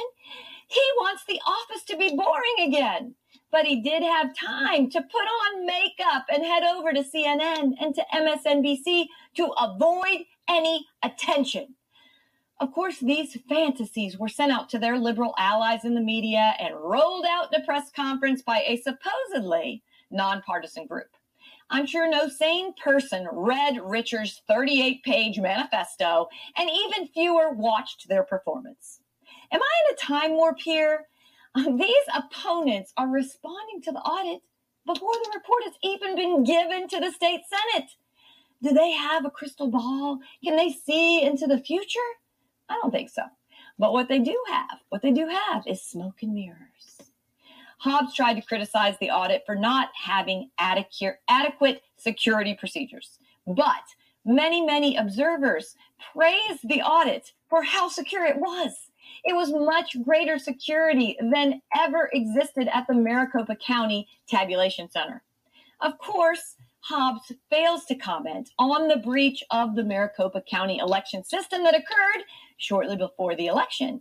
Hey, Katie, omissions are also lies. The Maricopa County Recorder's open letter. Oh, it is as sad a communication I've ever seen that has come from an elected official. It's filled with numerous woe is me anecdotes and undeserved, unfounded, and even egregious attacks on audit contractors. Ironically, there is a section entitled, I was never anti-audit. OMG. He's a comedian. Actions speak louder than words, Stevie. This county recorder has tried to hinder the audit at every step of the way. It's embarrassing he's a Republican. Responding ahead of time to a report that has yet to be filed is not responsible governing. These two sets of documents were very long, lengthy, and they were released at the same time. This is not a response to the audit. It is a naked attempt to control the narrative. The shiny object they hope that uninformed people will glom onto. We're not falling for this spin. And we are going to continue to fight to make sure that people get the facts. We are so grateful for all of you, for your support of our courageous state senators and fighting for these adversarial forces. Contributing to the America First Republican Party goes a long way to making sure that we can continue to provide reports, we can fight on offense legally, and we can support and defend our heroic senators who are seeing this through. We all know that the Democrats are going to try to descend on them, to remove them for doing the work of the people. We are going to continue to keep you up to date on all of the developments as we get them. So that's it for today. And remember, here at the Republican Party of Arizona, it is always America first. Yeah. Wait. See you next time. There we go. I wanted to make sure we got her smiley little face on there. I love Dr. Kelly Ward. Yeah, so there's a little bit of information coming out there. Now, someone commented she's a very bubbly nature personality. I totally agree. Aurelius says, what show is she auditioning for? Why, Aurelius, didn't you hear? She's auditioning for the Lush Report with Mr. C. We were out having margaritas at Casa dos Margaritas just before that. Couldn't you tell? No, just kidding. I'm just playing. I am just playing. I respect Dr. Kelly Ward. But anyways, yes, indeed, guys. So because we hear a whole bunch of things. Joe Van Pulitzer was out there saying that the audit would be released on Friday. Of course, there is such a thing as miscommunication, even if it's well intentioned, right? And that's all well and good. Then we heard what it'll be released on Monday. Oh wait, it's going to be released on Wednesday. Oh wait, it seems like it's going to be before the end of the month. Hold your horses, ladies and gentlemen. We've waited this long, and with just cause, we'll wait just a little bit longer. It's okay. Audit spokesman Randy Poland did say that the machine recount numbers were finally delivered last Thursday. Oh, you see, so the machine recount numbers were delivered last Thursday to the audit team. So, they have to make sure they get that in the report there also. He expects that the final report will be available to the public by the end of this month. It says that the report will show the audit team's ballot count versus the county's count, the batch discrepancies, and other ballot discrepancies found in the 3-layered forensic analysis of the ballots. The auditors have finally received the images. Now, here's a bit of new development, ladies and gentlemen. The auditors actually finally received the images of the mail-in ballot envelopes, which was a very important piece of the puzzle and essential that was missing. And so they will actually shortly begin the envelope analysis phase of the audit. Okay, so that's what we're talking about here. That's why it's taking a little bit longer. Now, you remember, guys, the whole thing with the routers and the passwords and stuff like that. That's still not been turned into them. Bronovich has not responded yet. They had until, I think it was last week to respond. By them, I mean the Maricopa County Board of Supervisors, to respond to Bronovich's request, which was initiated by Senator Sonny Borelli, and into an investigation of the Maricopa County Board of Supervisors and their subpoenas that they're ignoring there. So, if they had turned over those routers and passwords, we probably wouldn't see the report until September. But they received the envelopes, the images of the mail-in ballot envelopes. Wonder what that's going to show, right, guys? So for these envelopes, guys, if you guys remember, there were many affidavits that were signed that say the county stopped verifying signatures, okay? And that there was also a large number of affidavits that said residents were receiving mail-in ballots for dead people or for people who were formerly at their residence. Okay, now these are on affidavits. Now with these images of mail-in ballot envelopes, they should be able to verify per ballot, per envelope, if they are in fact legitimate, which would also verify if a dead person's voting, well, who the heck signed for them? And if someone who previously lived at that address is no longer there, then why in fact was an envelope signed and returned, and did that envelope match the ballot, etc. So a lot of stuff will come from this envelope analysis. This might be yet the 10th nail in the coffin of the Maricopa County Board of Supervisors, Secretary of Snakes, Katie Hobbs, and Dominion in toto. So that is something very interesting and exciting to look forward to, I would say. I think it is worth the wait, only because we need to know every single way that these guys did what they did for a fact. Who dat? Who is that? Oh, it's Jake Corman. My bad. For a fact, so that this way we can figure out exactly how we're going to handle this moving forward, and what to look for in other states as well as we progress along in the audit of every state in this union.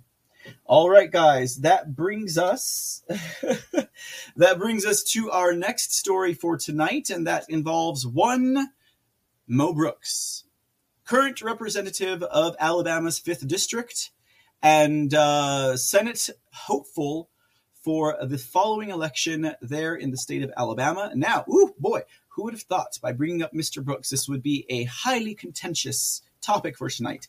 Now, the only reason why I even dug into this tonight, guys, is because there was a lot of question amongst the friends of whether or not this guy was a rhino. Now, looking at the man, if we are just going to judge him visually speaking, I mean, one could say this is a career politician who resembles every other rhino there is in the legislature. But that would not be fair. Okay. Now I do know, or I should say I did know for a fact, before digging into Mo Brooks, because honestly, I didn't know a whole lot about the man. But what I did know is that he had been endorsed by President Trump in the past. He was actually one of his first endorsements this year, sometime around March, where he endorsed Mo Brooks for the Senate seat in Alabama. And he was endorsed by President Trump, in the prior election season. So this man already has the confidence of President Trump, but the question was asked, during President Trump's rally as we were watching it, on Saturday live here at Mr. C channel, if this guy was a rhino. And President Trump was indeed, bringing a lot of attention to Mo Brooks, almost to a point that it seemed like the times that he really shined the spotlight down on individuals just so that their sins would radiate oh so much brighter and oh so much hotter. Could have been a strategy. That's a strategy that President Trump has used in the past. But, ladies and gentlemen, what we did not do here at the C Report, because during President Trump's rallies, we'll usually cover Trump exclusively. Mike Lindell gave a speech on Saturday, so we did listen to his speech, but we did not listen to the rest of the rally. So we did not listen to Mo Brooks' speech during that rally. Come to find out, Mo Brooks almost felt the full ire of the America First conservative patriotic MAGA movement, a la one Michelle Ugenti-Rita. You remember that clown from Arizona when she went up on stage and they booed her the heck off over at the rally in Phoenix a few weeks back?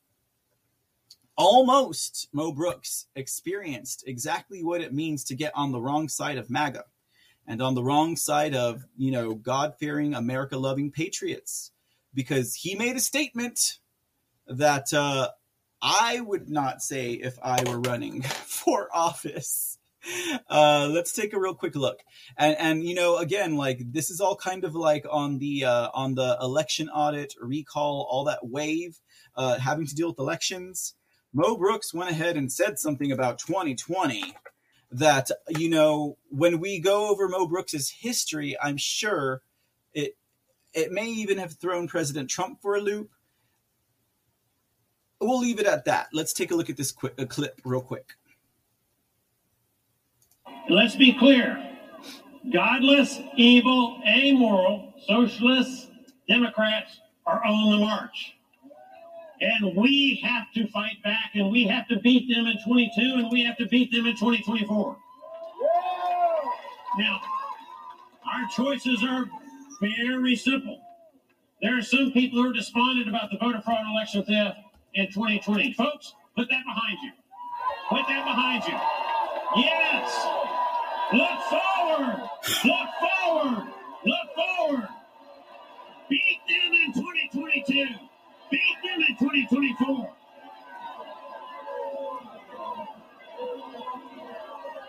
All right. Well, look back at it, but go forward and take advantage of it. We've got to win in 2022. We've got to win in 2024. That's what we've got to do. So, I ask you,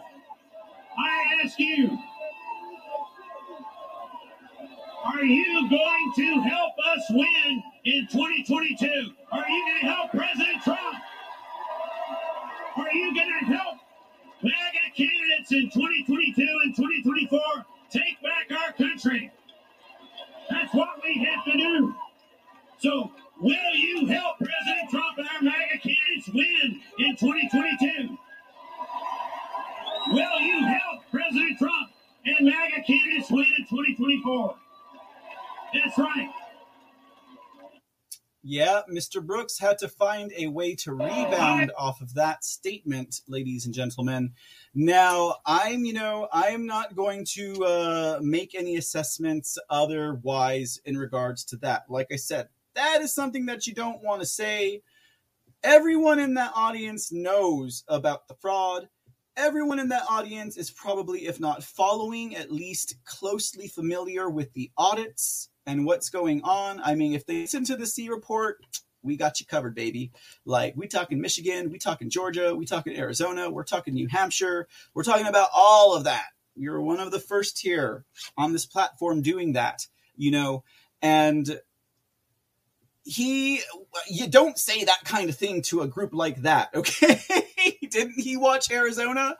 Okay, so I'm not going to make a judgment on why he said that. If I were going to be completely neutral on the point, I would say, he has good intentions because he's saying we need to win in 2022, 2024.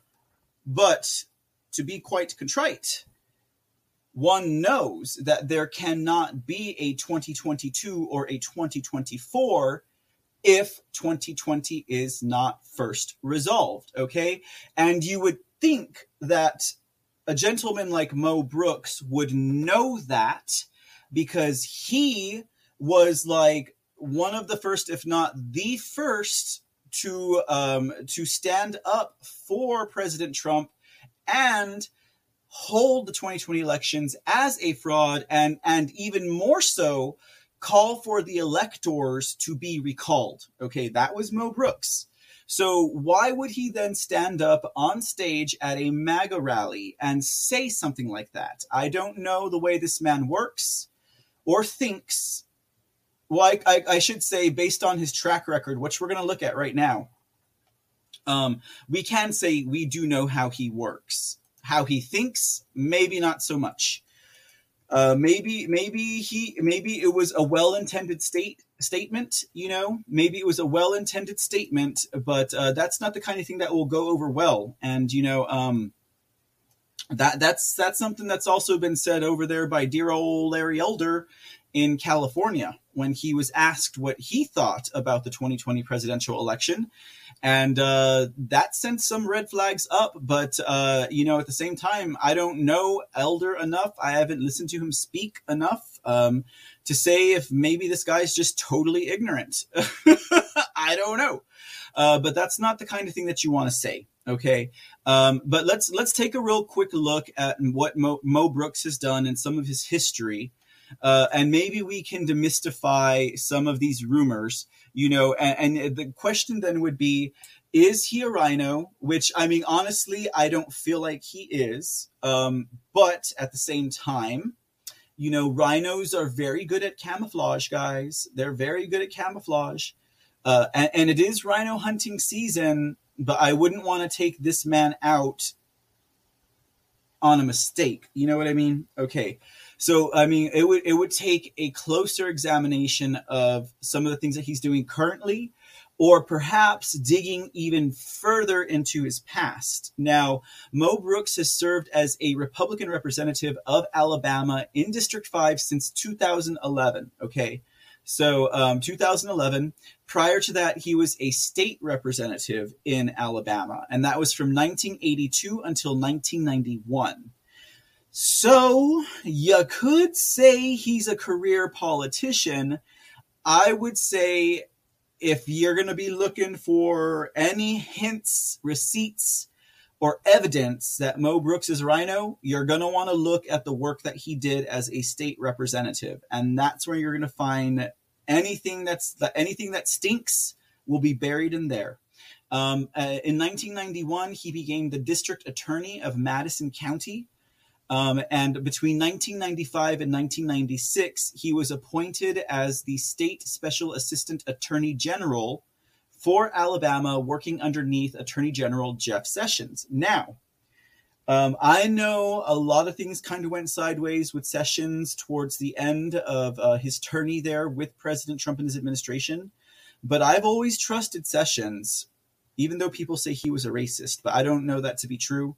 But if Brooks worked with Sessions, I would say that would only work in the favor of Brooks, as per, some sort of a buffer against the rhino hunting machine that has become the American patriot who's tired and sick of these lying politicians, right? Okay. So anyways, after his work with Jeff Sessions at 96, he worked as the Madison County Commissioner until 2010. And then, of course, after that, he was elected to a state representative in District 5 of Alabama. So that's where he's been. That's what his career looks like as a politician. And indeed, that's a career politician for you. He's a lawyer also. So, he's not far away from the rhino farm, out over there. But at the same time, there are a lot of concessions to that opinion because of the work that he's done. Now let's take a look at some of his his work as a lawmaker and stuff like that. Now, he has fought against amnesty for illegal aliens, does not like it, is not about it. He's railed against the socialist takeover in Washington, D.C. He is pro citizens' choice when it comes to the COVID vaccination. He believes too that China should pay reparations to the United States of America and the world for the coronavirus bioweapon that has been unleashed upon us all. He co-sponsored a bill titled Title X Abortion Provider Prohibition Acts. So under this Abortion Provider Prohibition Act, basically what that would do is it would strip federal funding from agencies such as Planned Parenthood, since they perform abortions, which I think I totally agree with that, ladies and gentlemen. Brooks has also said we cannot continue to be the world police, okay?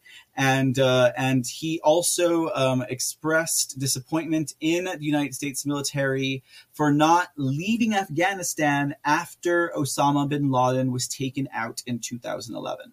Okay, so I'm sure we can figure what he thinks about the situation in Afghanistan now. Let's see here. If you guys remember the shooting that took place at the congressional ball game.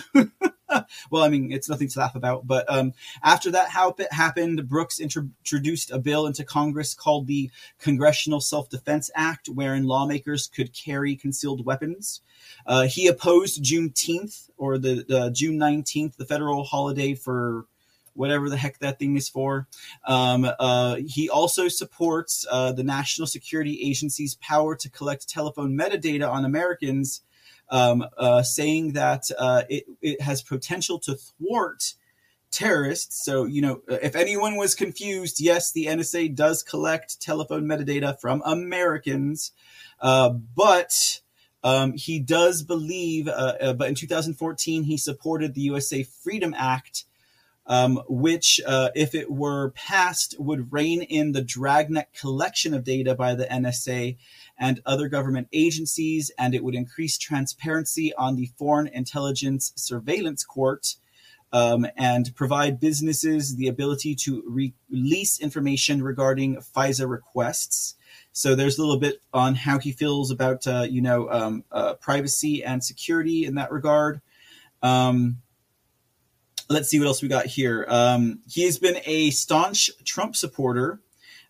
Since 2018, during the Republican primary for Brooks' seat, he said he was a Trump supporter in response to criticism from his opponent that had criticized President Trump. So I guess that was during his re-election bid. Trump endorsed Brooks in 2018, saying, "Brooks fought by my side to secure our border, rebuild our military, cut our taxes, repeal Obamacare, and build the wall."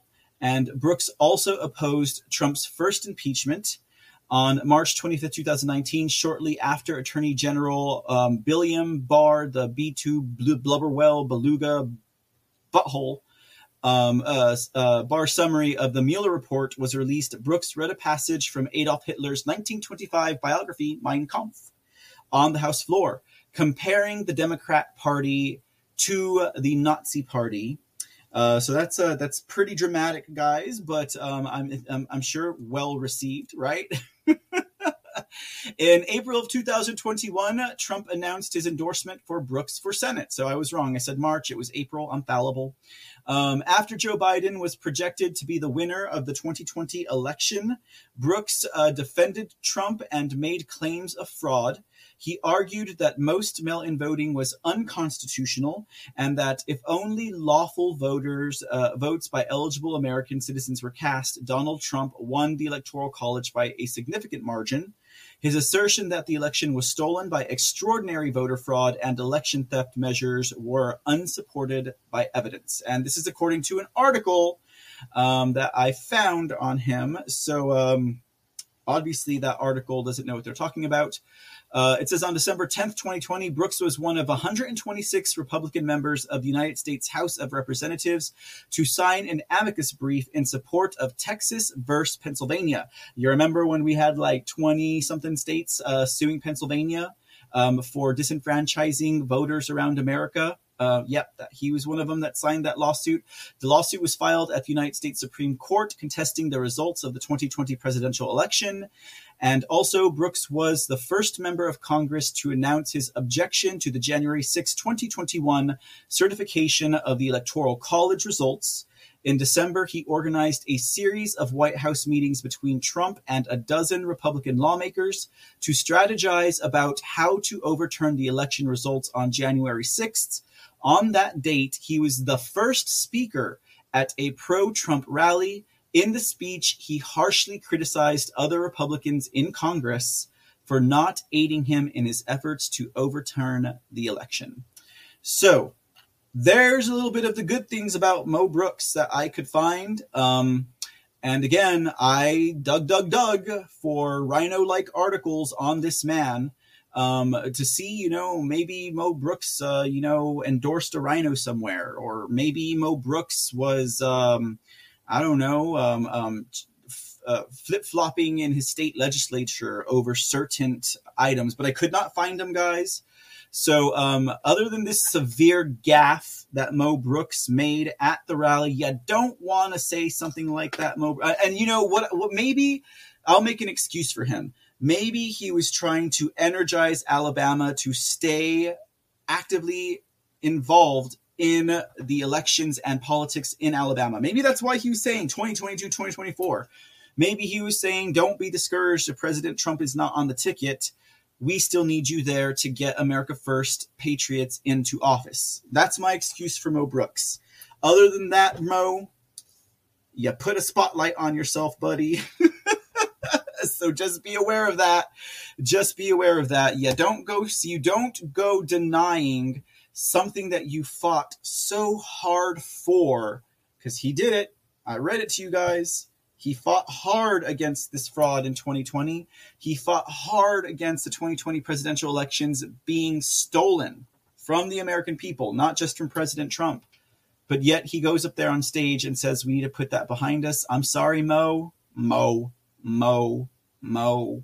It doesn't work like that, because there is no 2022. There is definitely no 2024 until we resolve the issues with 2020, period. And that's all I got to say about Mo Brooks for tonight, ladies and gentlemen. That's all I got to say about Mo Brooks. Hope you guys are doing well over there in the chats. I see you guys are filling it up quite nicely. Thank you so much. And let's get on with our next stories, ladies and gentlemen. Oh, we're heading over to California.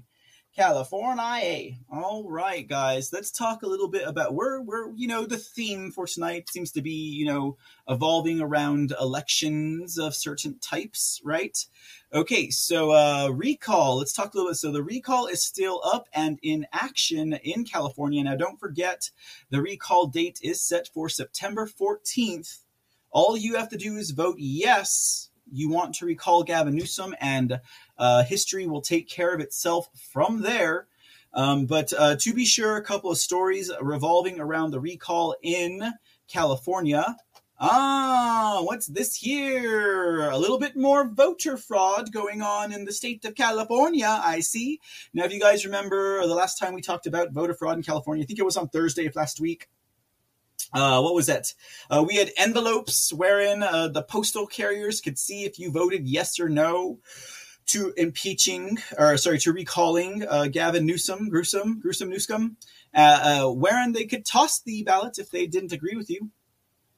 And I'm sure they'd find a way to make them not agree with people who wanted to impeach Gavin Gruesome Newsom.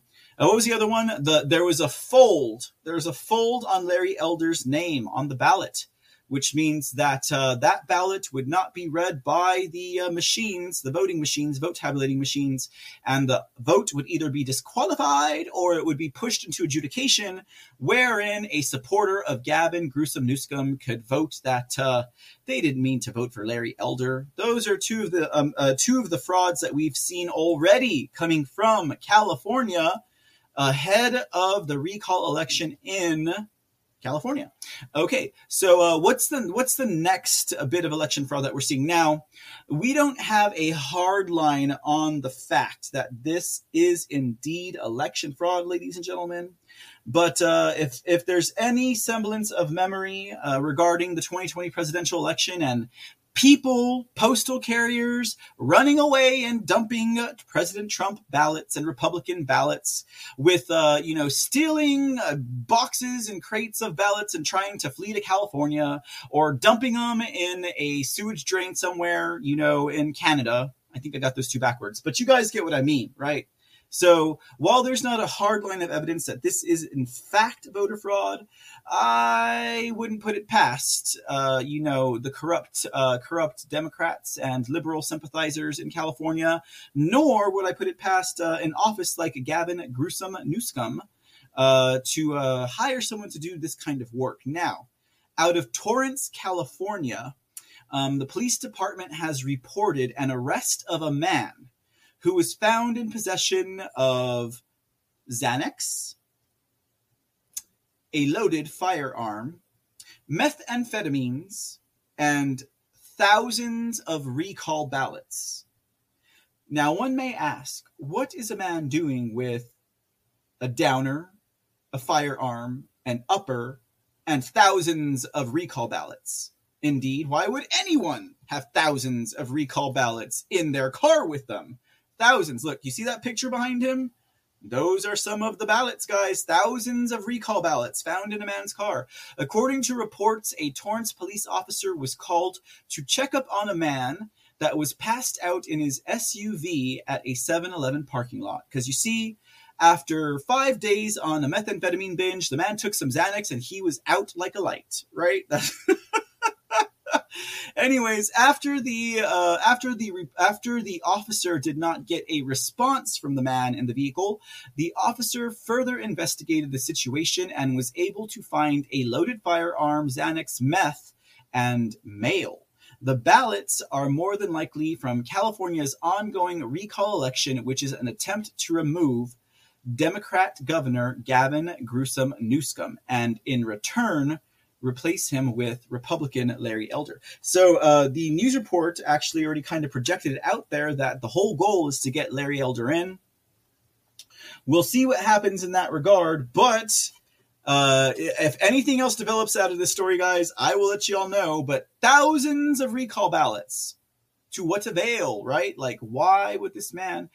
Do you think he was scheduled to do a drop-off later on of those ballots after election night? Do you think that recall night 2021 in California is going to look anything like the 2020 presidential elections? Do you think that they will be counting ballots well into the night? Do you think there will be a sudden mysterious drop of thousands of ballots in California? You know what? Maybe not, because that was probably this man's job. And he done got busted. Never hire a drug addict to do a job if it's important. And that's all I got to say about that. All right. Okay. So interesting story there. If anything else comes out of these developments, if they wake the man out of his stupor and they find out his intentions with those ballots, or why he had them, or where he got them from, we will share that with you guys. All right. Next story. What are you doing so far off center? Oh, wait, because you are Gavin Newsom. Okay. Here's a real quick story on Gavin Newsom. Now, okay, so this story has to deal with his election chances, or his not being recalled chances, because here you go, guys. You had the entire legislature, which is basically Democrat, over in California, assisting and aiding Gavin Newsom in this recall by moving up the audit date to September. It should have been in October. Right? Because I guess back when they did this in July or August, July maybe, they felt that according to polls, Gavin Newsom had pretty good chance of not being recalled because people are favoring what he's done. And then like 2 weeks later, he went into complete lockdown again. He started mandating masks. He gets busted with his child having no mask on. His child caught without a mask on. Among other things, guys, Well, now this...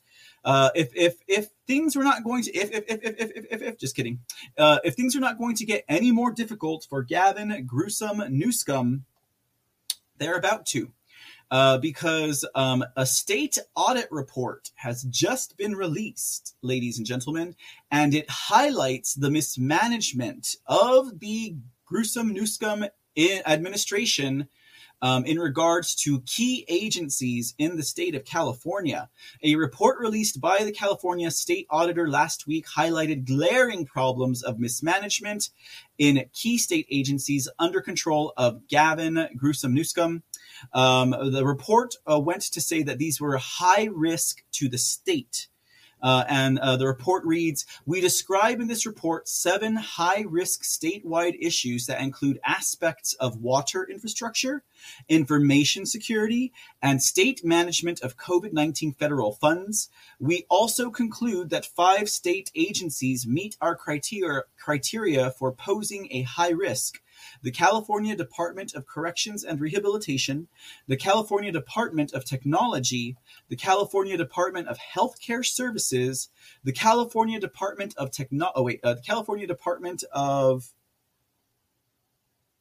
Public Health, I apologize, and the California State Teachers Retirement System. Finally, we have removed state oversight of K-12 education funding from our state high-risk list because the state has made sufficient progress towards controlling risk factors. Okay, so that's a lot on the bill for one Governor Newsom. And it seems like his report card is not coming out too well at all. You know that this is going to hurt him. You know his opponents are probably going to run away with this information, as well they should. Now let's talk about two primary areas here, 2 timely areas of primary concern in regards to this release, this report that came out. Now, one of them would be the Employment Development Department in California. Now, the EDD is the agency through which Californians are supposed to obtain unemployment payments and compensation for maternity leave. But fraud and mismanagement have led to billions of dollars in losses for this agency. The EDD system has sent unemployment checks to prison inmates, while truly deserving Californians wait for months for money that they need. The report says in regards to the EDD and its management, or mismanagement for that matter, the EDD did not take substantive action to bolster its fraud detection efforts for its unemployment insurance program until months into the pandemic, resulting in payments of about $10.4 billion for claims that it has since determined may be fraudulent. Talk about a severe mismanagement of taxpayer money, right? In regards to the water's infrastructure issues, the auditor warned the condition of some of the state's potentially most hazardous dams and the related emergency planning remains a concern. Many dams still do not have approved plans for an emergency. Moreover, in the midst of an extreme drought, with plans delayed for a tunnel to bring more water from the Sacramento River into the state's aqueduct system, there are lingering concerns about California's ability to maintain reliable access to water. The report also notes weaknesses in the state's information security, which Walters, the report writer, says is a particular problem for Gruesome Newsom, because Newsom has long portrayed himself as a high-tech maven, even writing a book suggesting that technology could expand efficiency and accountability in public service. Good job, Governor Gruesome. Good job. All right, guys. So that's going to be another problem for Gruesome Newsom moving forward. May it be said, may it be written, may it be true, and may everyone spread that word far and near, guys. I think, I don't know, maybe the California legislature, boondoggled this entire election recall and moved it up early. Because it wasn't because he had fair polling results and it showed that maybe he wouldn't be recalled if they moved it up early. Maybe it's because they knew a lot more bad things would come up by October. It's quite possible, ladies and gentlemen. All right. Who's this man? Who's that man? Oh, it's Larry Elder. All right. Let's talk a little bit about Larry Elder again with the recall elections. Okay. So, Larry Elder is the top contender, as it would seem, for the governor's office there in California for this recall session. He's well known. People know this man. He has a familiar name. I think that probably buys him the most, is the recognition that he has. Aside from being a Republican and also a conservative, they can say all the mean things they want about this man, but if in the end this man truly believes that President Biden, I said President Biden because that's what he said, won fair and square, Larry, I hope you're playing politics. I don't put it past the man. Because in a state like California that supposedly stayed blue, right? Because I think it went red during 2020. That could be detrimental to his recall bid. You could see the headlines now. Conservative hack and right-wing racist KKK member Larry Elder believes the big lie. Or, conspiracy theorist KKK member Larry Elder thinks that Biden stole the election. What a fraud, right? That's the headline that we would have seen all over California if, when asked if if President Biden won the 2020 election fair and square. If he'd answered contrary-wise, that's probably the headline we would have seen. Now, like I said at the beginning of this report, I don't know Larry Elder's mentality or way of speaking enough or at all truly to say whether or not he's playing politics or if he truly believes it. I know when I watched that clip, he looked very sincere and genuine about saying that President Trump lost and President Biden won fairly and squarely, But again, I was like, dude, you know what you're saying? I was like, you're going to lose all of the support in California if that gets out of the bag and far, right? But, then again, Republicans are not the only ones who are voting in this recall election. There are a lot of Dems also who are coming out. Maybe not as many as there are conservatives, maybe not as many as there are the number of liberals in the state of California, but, you know, they are still there as well. So I'm not making an excuse for Larry Elder. I mean, I would not say that. I would stick true to my guns either way. Regardless of whether or not they put out a bad headline or, you know, it looks bad for public relations. But nevertheless, Larry Elder said it. Now, why are we talking about Larry Elder right now?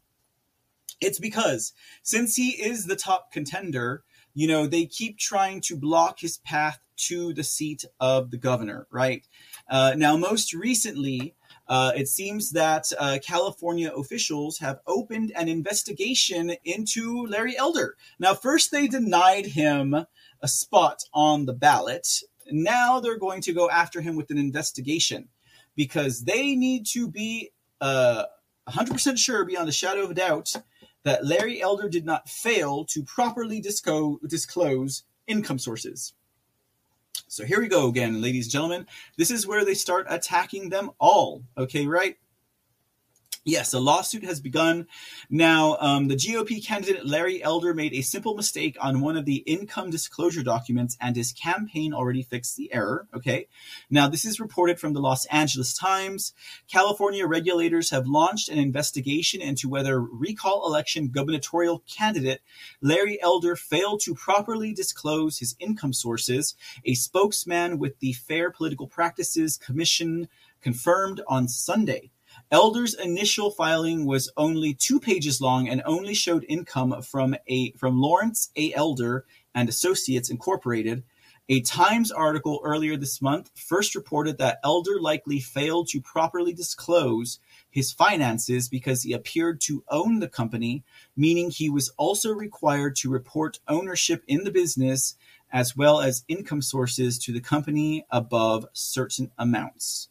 After the Times story, the California Democrat Party filed a complaint with the Fair Political Practices Commission alleging that Elder failed to properly disclose the business and its source of income. Elder, a conservative radio show host, amended the document to show that Elder owned 100% of the company and that it is worth between $100,000 and $1 million.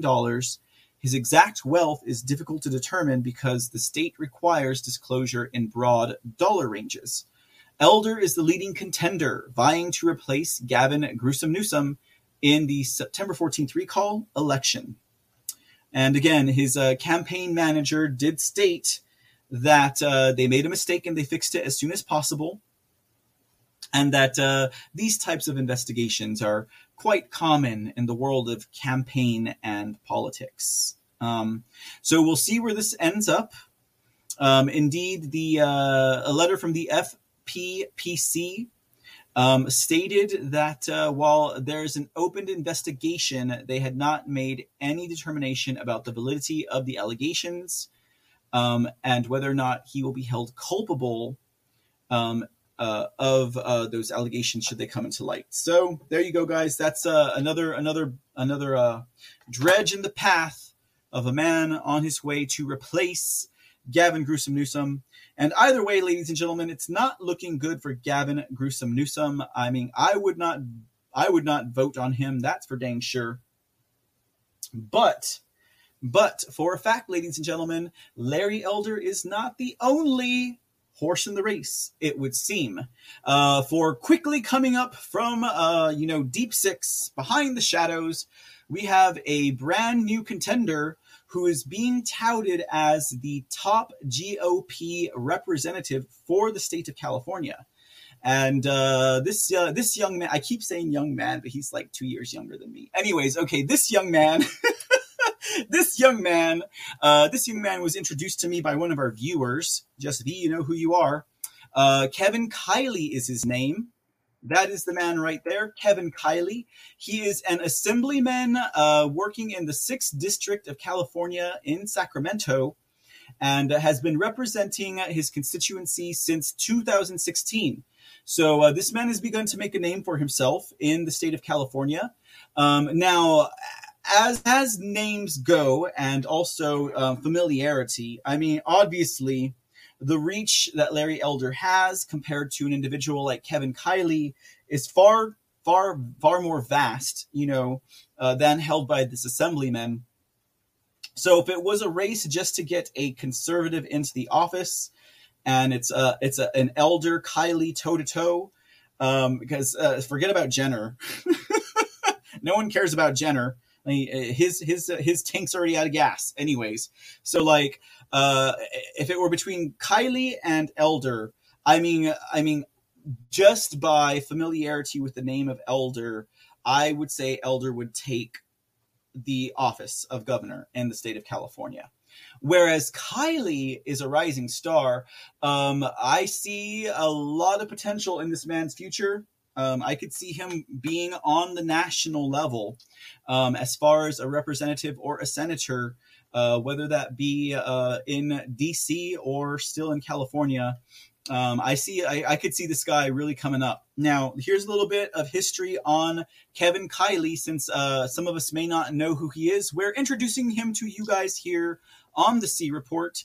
Now, Kevin Kiley, like I said, he is a Sacramento native and has been representing the 6th District since 2016. He is the son of a special education teacher and a former high school teacher. He taught in the Los Angeles School District, and he has been an advocate for California families during the COVID lockdowns. He went to Yale. He got a Yale law degree in Yale, and he has an extensive background as a former deputy attorney general.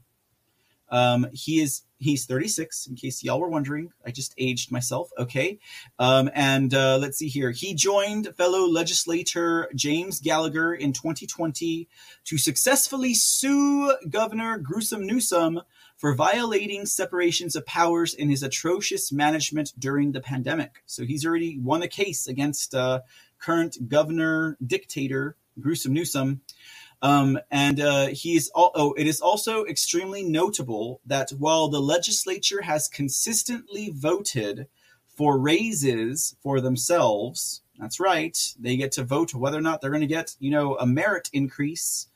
Even as recent as last month, Kevin Kiley rejected the 2021 raise, stating that the legislature of California has done nothing to earn a raise while millions of Californians have suffered loss of income and school shutdowns. So very noble man. Sounds like he's a man of integrity, this Kevin Kiley does.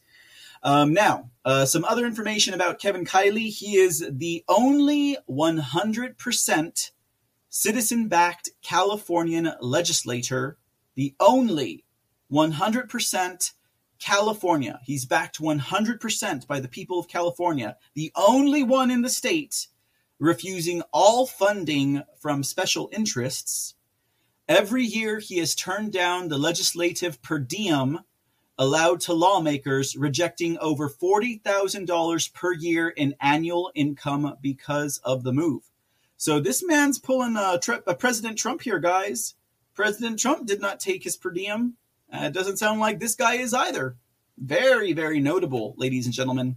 He prosecuted a case against Huawei Technologies for trade theft that became the impetus for a federal investigation against the Chinese tech giant. So you remember when, was it Huawei or Hawaii? I don't know how you pronounce that. I used to have one of their phones like 10 years ago. But when that Hawaii Chinese tech spying stuff came out, that investigation was initiated because of this man. Very interesting, guys. Very interesting. He has authored several bills to protect freedom of speech, protect victims of sexual assault from their abusers, and provide for greater accountability and transparency in police use of force incidents. He supports school choice. He's introduced a bill to monitor the safe and beneficial development of artificial intelligence. Now that one, he's ahead of his time there, ladies and gentlemen, because AI is it's a scary thing, and it's not too far off the corner. But here you have a man making a bill to monitor the safe and beneficial development of self-thinking, self-conscious computers. All right, I'm for it. Okay. And lastly, he has introduced legislation to end special perks for legislators, ending special perks for legislators, such as a private DMV office that is exclusively for Sacramento staff and lawmakers. Oh, well, they get to go to their own private DMV. They don't have to wait in line. Wow, how interesting. So anyways, this guy sounds like an all-around good ticket. If I do say so myself, I would probably vote for this man if I lived in California in his district or otherwise, or if I were participating in the recall election. Now, here's the thing, guys. Here's the thing. We need to get a conservative in office. Now, I think it might have been just V who brought the point to the forefront that as an assemblyman, and then also if you look at the rest of his resume here that we just went through, he would know how to write and enact specific pieces of legislature that need to be put into motion to undo the work of Gruesome Newsom, to fix things in the state of California, because allegedly there's only like so much of a window of time that they have to do this. Now, I don't know exactly how that works because I've never participated in a recall election, nor have I ever lived in California. But he would probably be more effective in that regard than Larry Elder would. Not Elder would, but, than Larry Elder would, So anyways, I mean, that's a tough call there. But now here's the question. If it were to boil down to a Kevin Kiley and an Elder and, the diehard people who understand were to vote either way between Kiley and Elder, would that split the vote so bad that Jenner would win? I hope not. But, I probably would vote for Kiley. But, I mean, at the same time, I'd be like, dang, that's going to, I mean, you want one candidate. You want one solid candidate that you can vote for. As President Trump says, we don't want to split the vote. But, again, a recall election is a kind of different beast altogether. So I don't know. Those rules may not apply, but as a little, Elderwood, as a little treat, we do have, so this way you can hear it from his voice himself and not mine. We have an interview with Kevin Kiley that I am happy to present to the audience, just to spread his name out there, get his ideas out there, and so we're gonna take a few minutes to listen to that interview now. And we will be right back on the flip side with our last story for the night. So enjoy getting to know one Assemblyman Kevin Kiley running for governor in the California recall elections of 2021. Another name has emerged in recent weeks, and that is Assemblyman Kevin Kiley from Sacramento. He's become one of Governor Newsom's most frequent, most aggressive critics in the legislature. He's a graduate of Harvard and Yale, and he joins us now. Welcome to The Issue Is for the first time. That's right. I look forward to hopefully coming back many times in the future. All right, so let's start with the question I ask everybody at the beginning, which is, why you? Well, look, I'm running to carry this movement, what's become the greatest citizens movement in California history, over the finish line. We have seen thousands upon thousands, eventually 2.1 million Californians who signed the petition, who many in cases put their lives on hold, many folks who had never been involved in politics before. I've been fighting at the Capitol for 5 years to change the trajectory of our state, but now I see a whole new element being brought to the equation, and that's the voice of the people of California. But, I mean, everybody could say that. What's different about you? Well, I got involved in the recall for the purpose of, supporting the folks who were making this happen. And so I did not wake up one day and say, I want to be governor. I went around the state and did 50 events to support the recall, to try to, support the folks who were making it happen. And, as we got closer to this final phase of it, I had, thousands, those people, probably tens of thousands who said, and I had said, I'll play whatever role I can play to get this across the finish line. And they said that we think that that's it. And, having spent now 5 years in the legislature, I think I'm the only person running who's been involved or is involved at the state level. I know exactly what the problems are and how we can go about fixing them. Well, you are still not as well known as some of the other candidates. Our viewers on CBS 13 in Sacramento know you well. A lot of viewers around the state don't. So let's get to know you a little bit. One thing that's especially interesting about your background is you started as a teacher with Teach for America in Los Angeles. I did, yeah. So I am from Northern California. I grew up in the district that I represent, but I actually did 2 stints in LA. I was a teacher at a high school here called Manual Arts High School, which is kind of by USC. And then I also, after I went to law school, was back here and was in private practice for a little bit, not too far from here. And what did you learn from that experience as a teacher in the classroom? There's a picture of that. Well, there you go. And that's actually from a debate team that I started when I was there. And we traveled all across the state. We had a bunch of kids who got involved, and a lot of them went on to great colleges. And I actually had a tremendous teaching experience. But I also saw, how badly our public education system is failing our kids in a lot of ways. I taught 10th graders, and the average reading level was 5th grade. And so I'm the vice chair of the education committee now in the assembly, and my number one priority when I was elected was to fight for education reform and educational opportunity for kids. And you've been in the assembly since got elected in 2016, reelected in 2020 as well. You've become a big critic of the governor in the last year. You literally wrote a book about the recall. Let's put that up on the screen. It is called Recall Newsom. So Very creative title. What is the case, real briefly, on why Governor Newsom needs to be recalled? He's abused the public trust. This governor took extraordinary emergency powers during the COVID-19 pandemic and used them for personal political gain and to reward the special interests that put him in office. We saw that almost immediately after this pandemic began. And there are some that say he maybe took some bad steps, but that a recall should be for something really extraordinary, something criminal that somebody does. And there are people on Newsom's team that say, look, he's done a great job. The state is in massive surplus right now. The economy seems to be moving pretty well. The forecasts for job creation in the state are very high. What do you say to people that say he doesn't deserve to be recalled? He deserves to be reelected. Well, the job creation is only high because we lost the most jobs. We still have only recovered half of our jobs that were lost during the pandemic, and we're having one of the weakest economic recoveries in the country. But actually, California's COVID-era outcomes have been, I would argue, the worst of any state. To take just one counterpoint, if California on a sort of population-adjusted basis had the same outcomes as Florida did, millions more kids would have been in school, hundreds of thousands more people would be employed, and thousands more people would be alive. Although they would say that the numbers for California in terms of vaccinations, in terms of case count and everything is better here than it is in Florida. What though, why does he need to be recalled now? You got an election next year, a few months away. Right. Why not just do it then? Why go through this $200 million process of having a recall election? Well, for one thing, it should have happened earlier. The legislature a few years ago passed a new law to drag out the process to make recalls harder. The whole idea of a recall is like, yes, we need him gone now because he is not doing what is best for the state. So the very fact that they've been able to push it off is itself a symptom of the political corruption that we're trying to get rid of. But I actually think the timing may end up working out pretty well. And here's why. Because if the recall is successful, then the governor, and this is what I would do, I would call a special session of the legislature, and I would move immediately to tackle the core issues that are lowering quality of life in California. I would advance education reform. I would tackle homelessness. I'd tackle the cost of living. And if the legislature refused to work with me, if legislators refused to get the message that the era of corruption was over, then they'd have a chance to face voters themselves in 2022.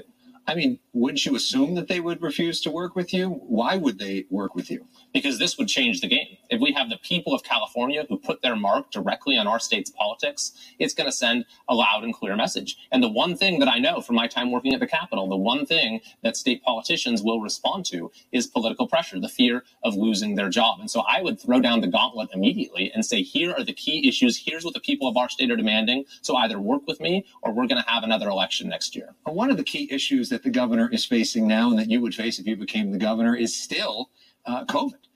In L.A. County, officials have made the decision to bring back the mask mandate, even though the CDC says that that is not necessary. There's a lot of anger over that. There's some people that say, look, this is what's needed. We see a rise in cases. We see a lot of people that are still not getting vaccinated.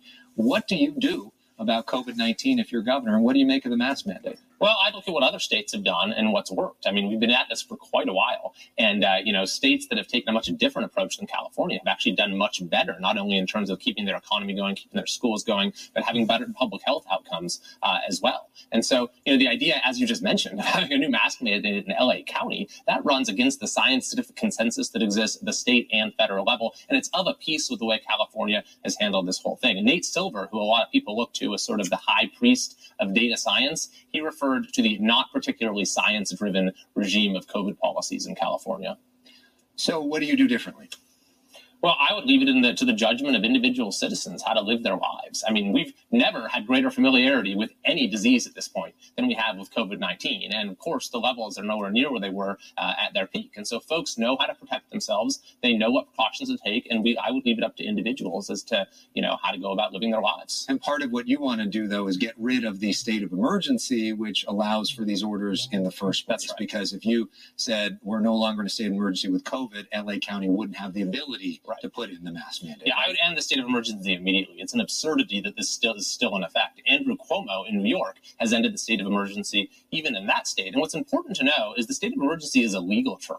So if we end the state of emergency, that doesn't mean, COVID is gone. COVID is no longer a threat. It means that we no longer meet the legal definition, which includes not only that there's a grave peril that we face, but also that localities, local jurisdictions don't have the capacity to deal with themselves with the usual allotment of powers. But isn't there maybe a reason that localities should have differences? We've got 58 counties. Not every situation is going to be the same. And LA County, way more dense when it comes to population than other areas in Northern California. Shouldn't there be local control? Isn't that what most Republicans want? No, I'm agreeing with you. I think that that's the way it ought to be. However, there is sort of a limit as to the powers that anyone in government can have unless under extraordinary circumstances. And I would argue that we are no longer in those extraordinary circumstances.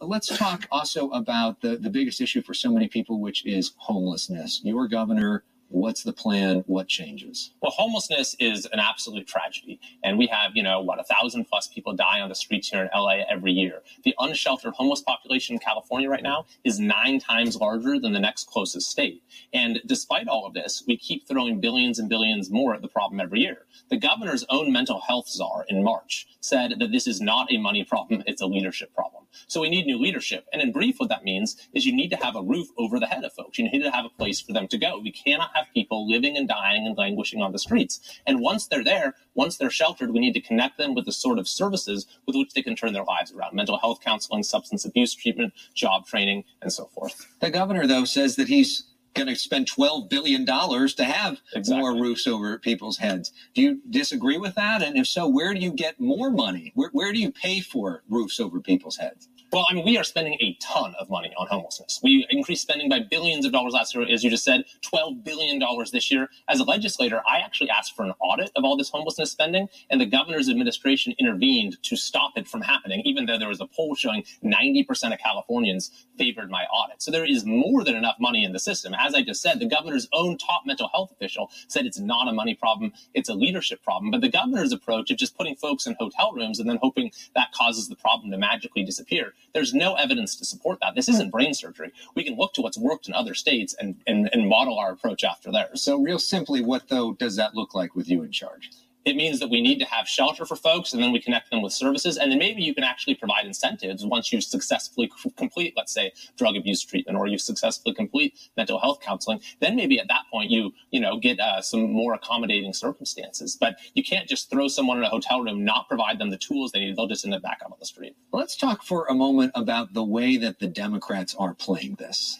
We know that they are saying that this is a Trump-driven recall by right-wing extremists. And that is something that Newsom's team says over and over again every day. So let's just talk for a moment about President Trump and get it out of the way.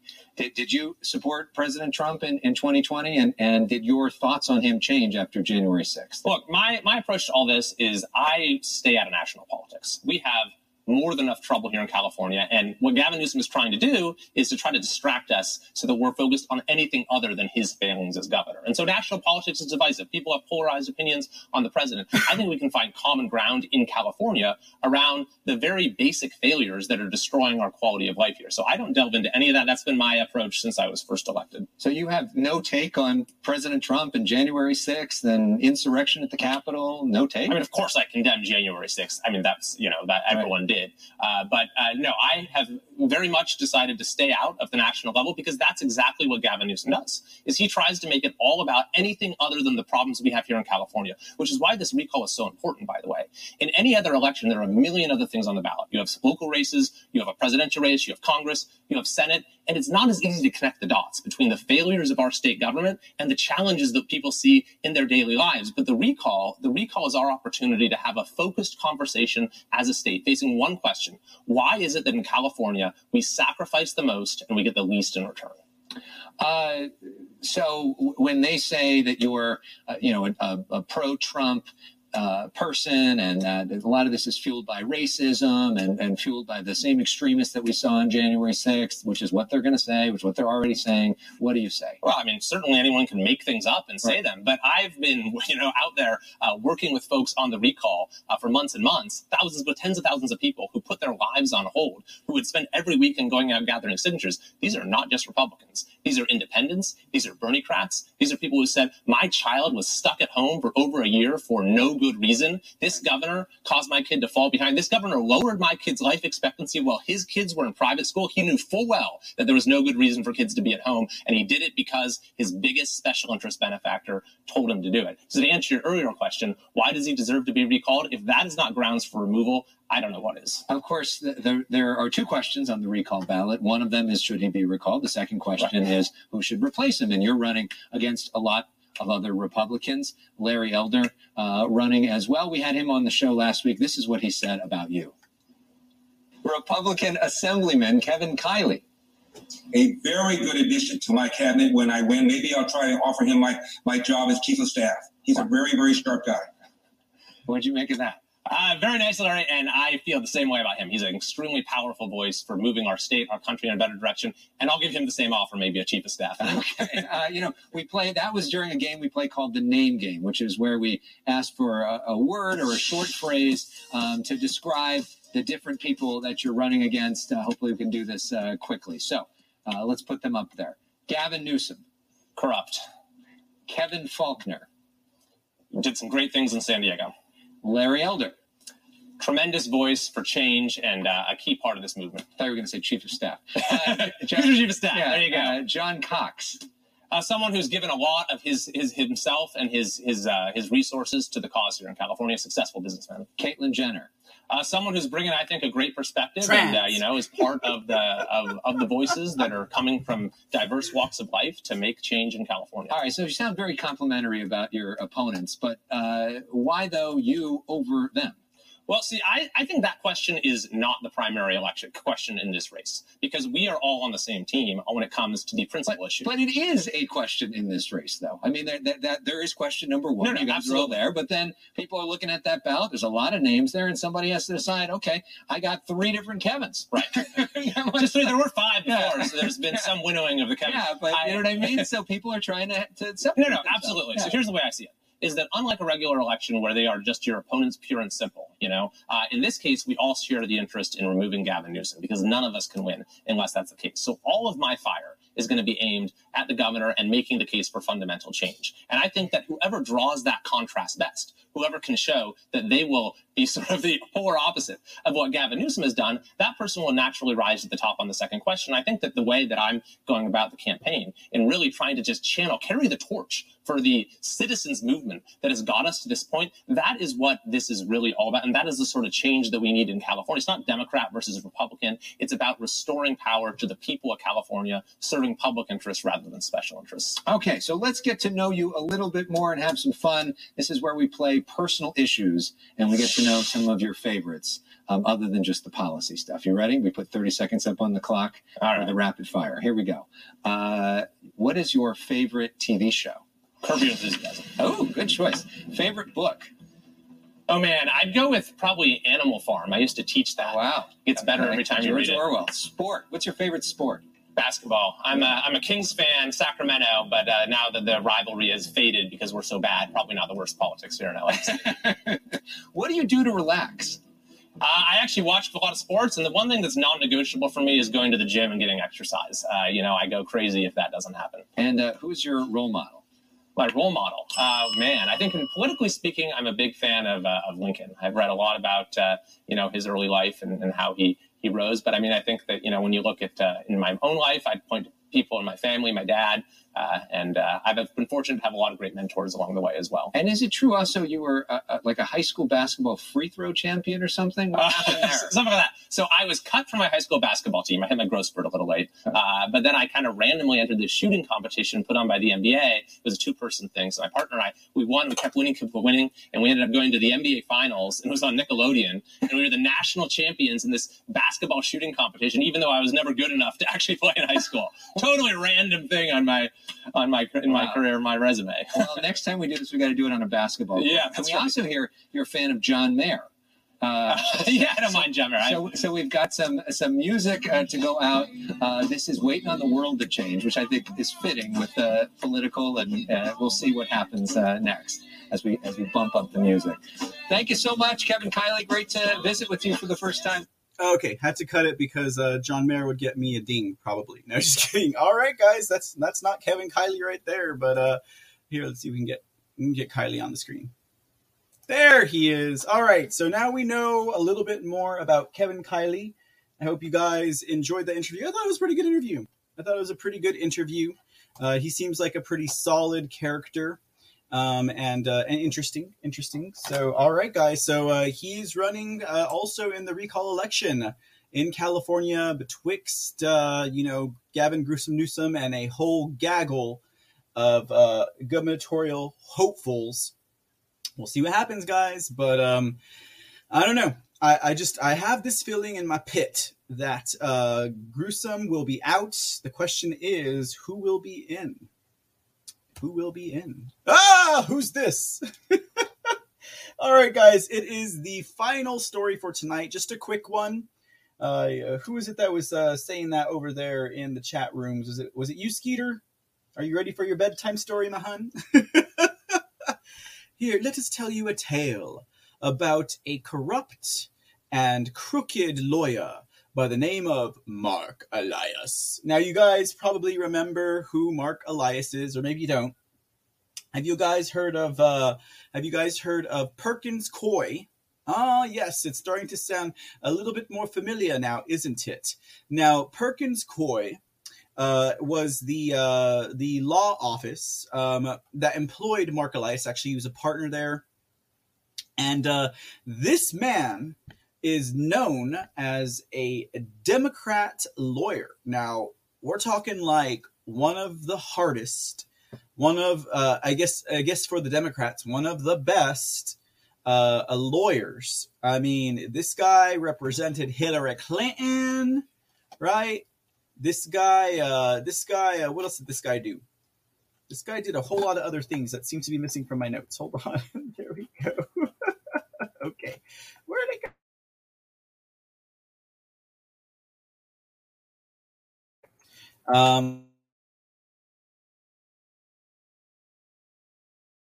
Figure in the Russian collusion hoax, right? He also led Democrat efforts to change voting rules in the 2020 presidential election. He spearheaded an effort to overturn election results in close congressional races, including a New York race where he questioned voting machines. Right. He was Hillary Clinton's attorney. He was also effective in working for the Democrat National Convention to hire Fusion GPS to research everything that we needed to know about the PP dossier. Perkins Coie. He was also a central figure in lawfare during the start of the Maricopa County 2020 presidential audit. It was Mark Elias and his law firm, Perkins Coie, that descended with about 105 other lawyers into Phoenix to wage lawfare against the Senate, against cyber ninjas, and others involved in the 2020 presidential election. This Mark Elias, he is one evil man, okay? And that is what he does. But anyways, the short and skinny of this story is that, interesting enough, Mark Elias is separating with Perkins Coie. It's the dawning of a new era, ladies and gentlemen. What will Oogie Boogie go out and do now, I ask you? Well, it turns out that Mark Elias is actually going to start his own law firm separate from Perkins Coie, right? I guess we will see where it goes. Now, he's going to be departing with several assistants and other lawyers to start his law firm, and he's going to continue doing political lawfare. I guess you could say, what was it called? It wasn't election. Yeah, Democrat election. Lawyering. So he's going to continue on the same path, and Perkins Coie is going to continue on its own. But it's interesting timing that something like this is happening. Especially when you consider exactly everything that he was involved in. And I'm talking more about the whole fusion GPS, working with the Democrat National Convention and Hillary Clinton, right? When we know that it's been discovered that Hillary, via the Democrat National Convention, paid Fusion GPS and funded for the PP dossier, right? There's a lot of hubbub around about the Durham report. Yeah. We've heard that he's taking more evidence before a grand jury. We've heard that the Durham report may even be released. We recently had lawmakers in D.C. calling for the Durham report to be made public, and a petition for it as well I believe Marjorie Taylor Greene was one of those actively involved in that also, speaking of which. So with the Durham report supposedly, possibly, coming into the light, actually being released, will we see it? We will find out. If timing is indeed everything, and usually timing is everything, ladies and gentlemen, it could be said that it was meant to be this way. And I'm pretty sure at the end of this, that phrase, "it was meant to be this way," will become pretty obnoxious. However, with Mark Elias separating from Perkins Coie, the optics of that suggests to me that he may be trying to clear them of any type of accountability, culpability, or guilt by association for working with a man that actively worked to frame a president, remove him from office, which in effect is treason. So I guess we'll see, ladies and gentlemen. We will see what happens. But Mark Elias is no longer with Perkins Coie, and this man is a monster, guys.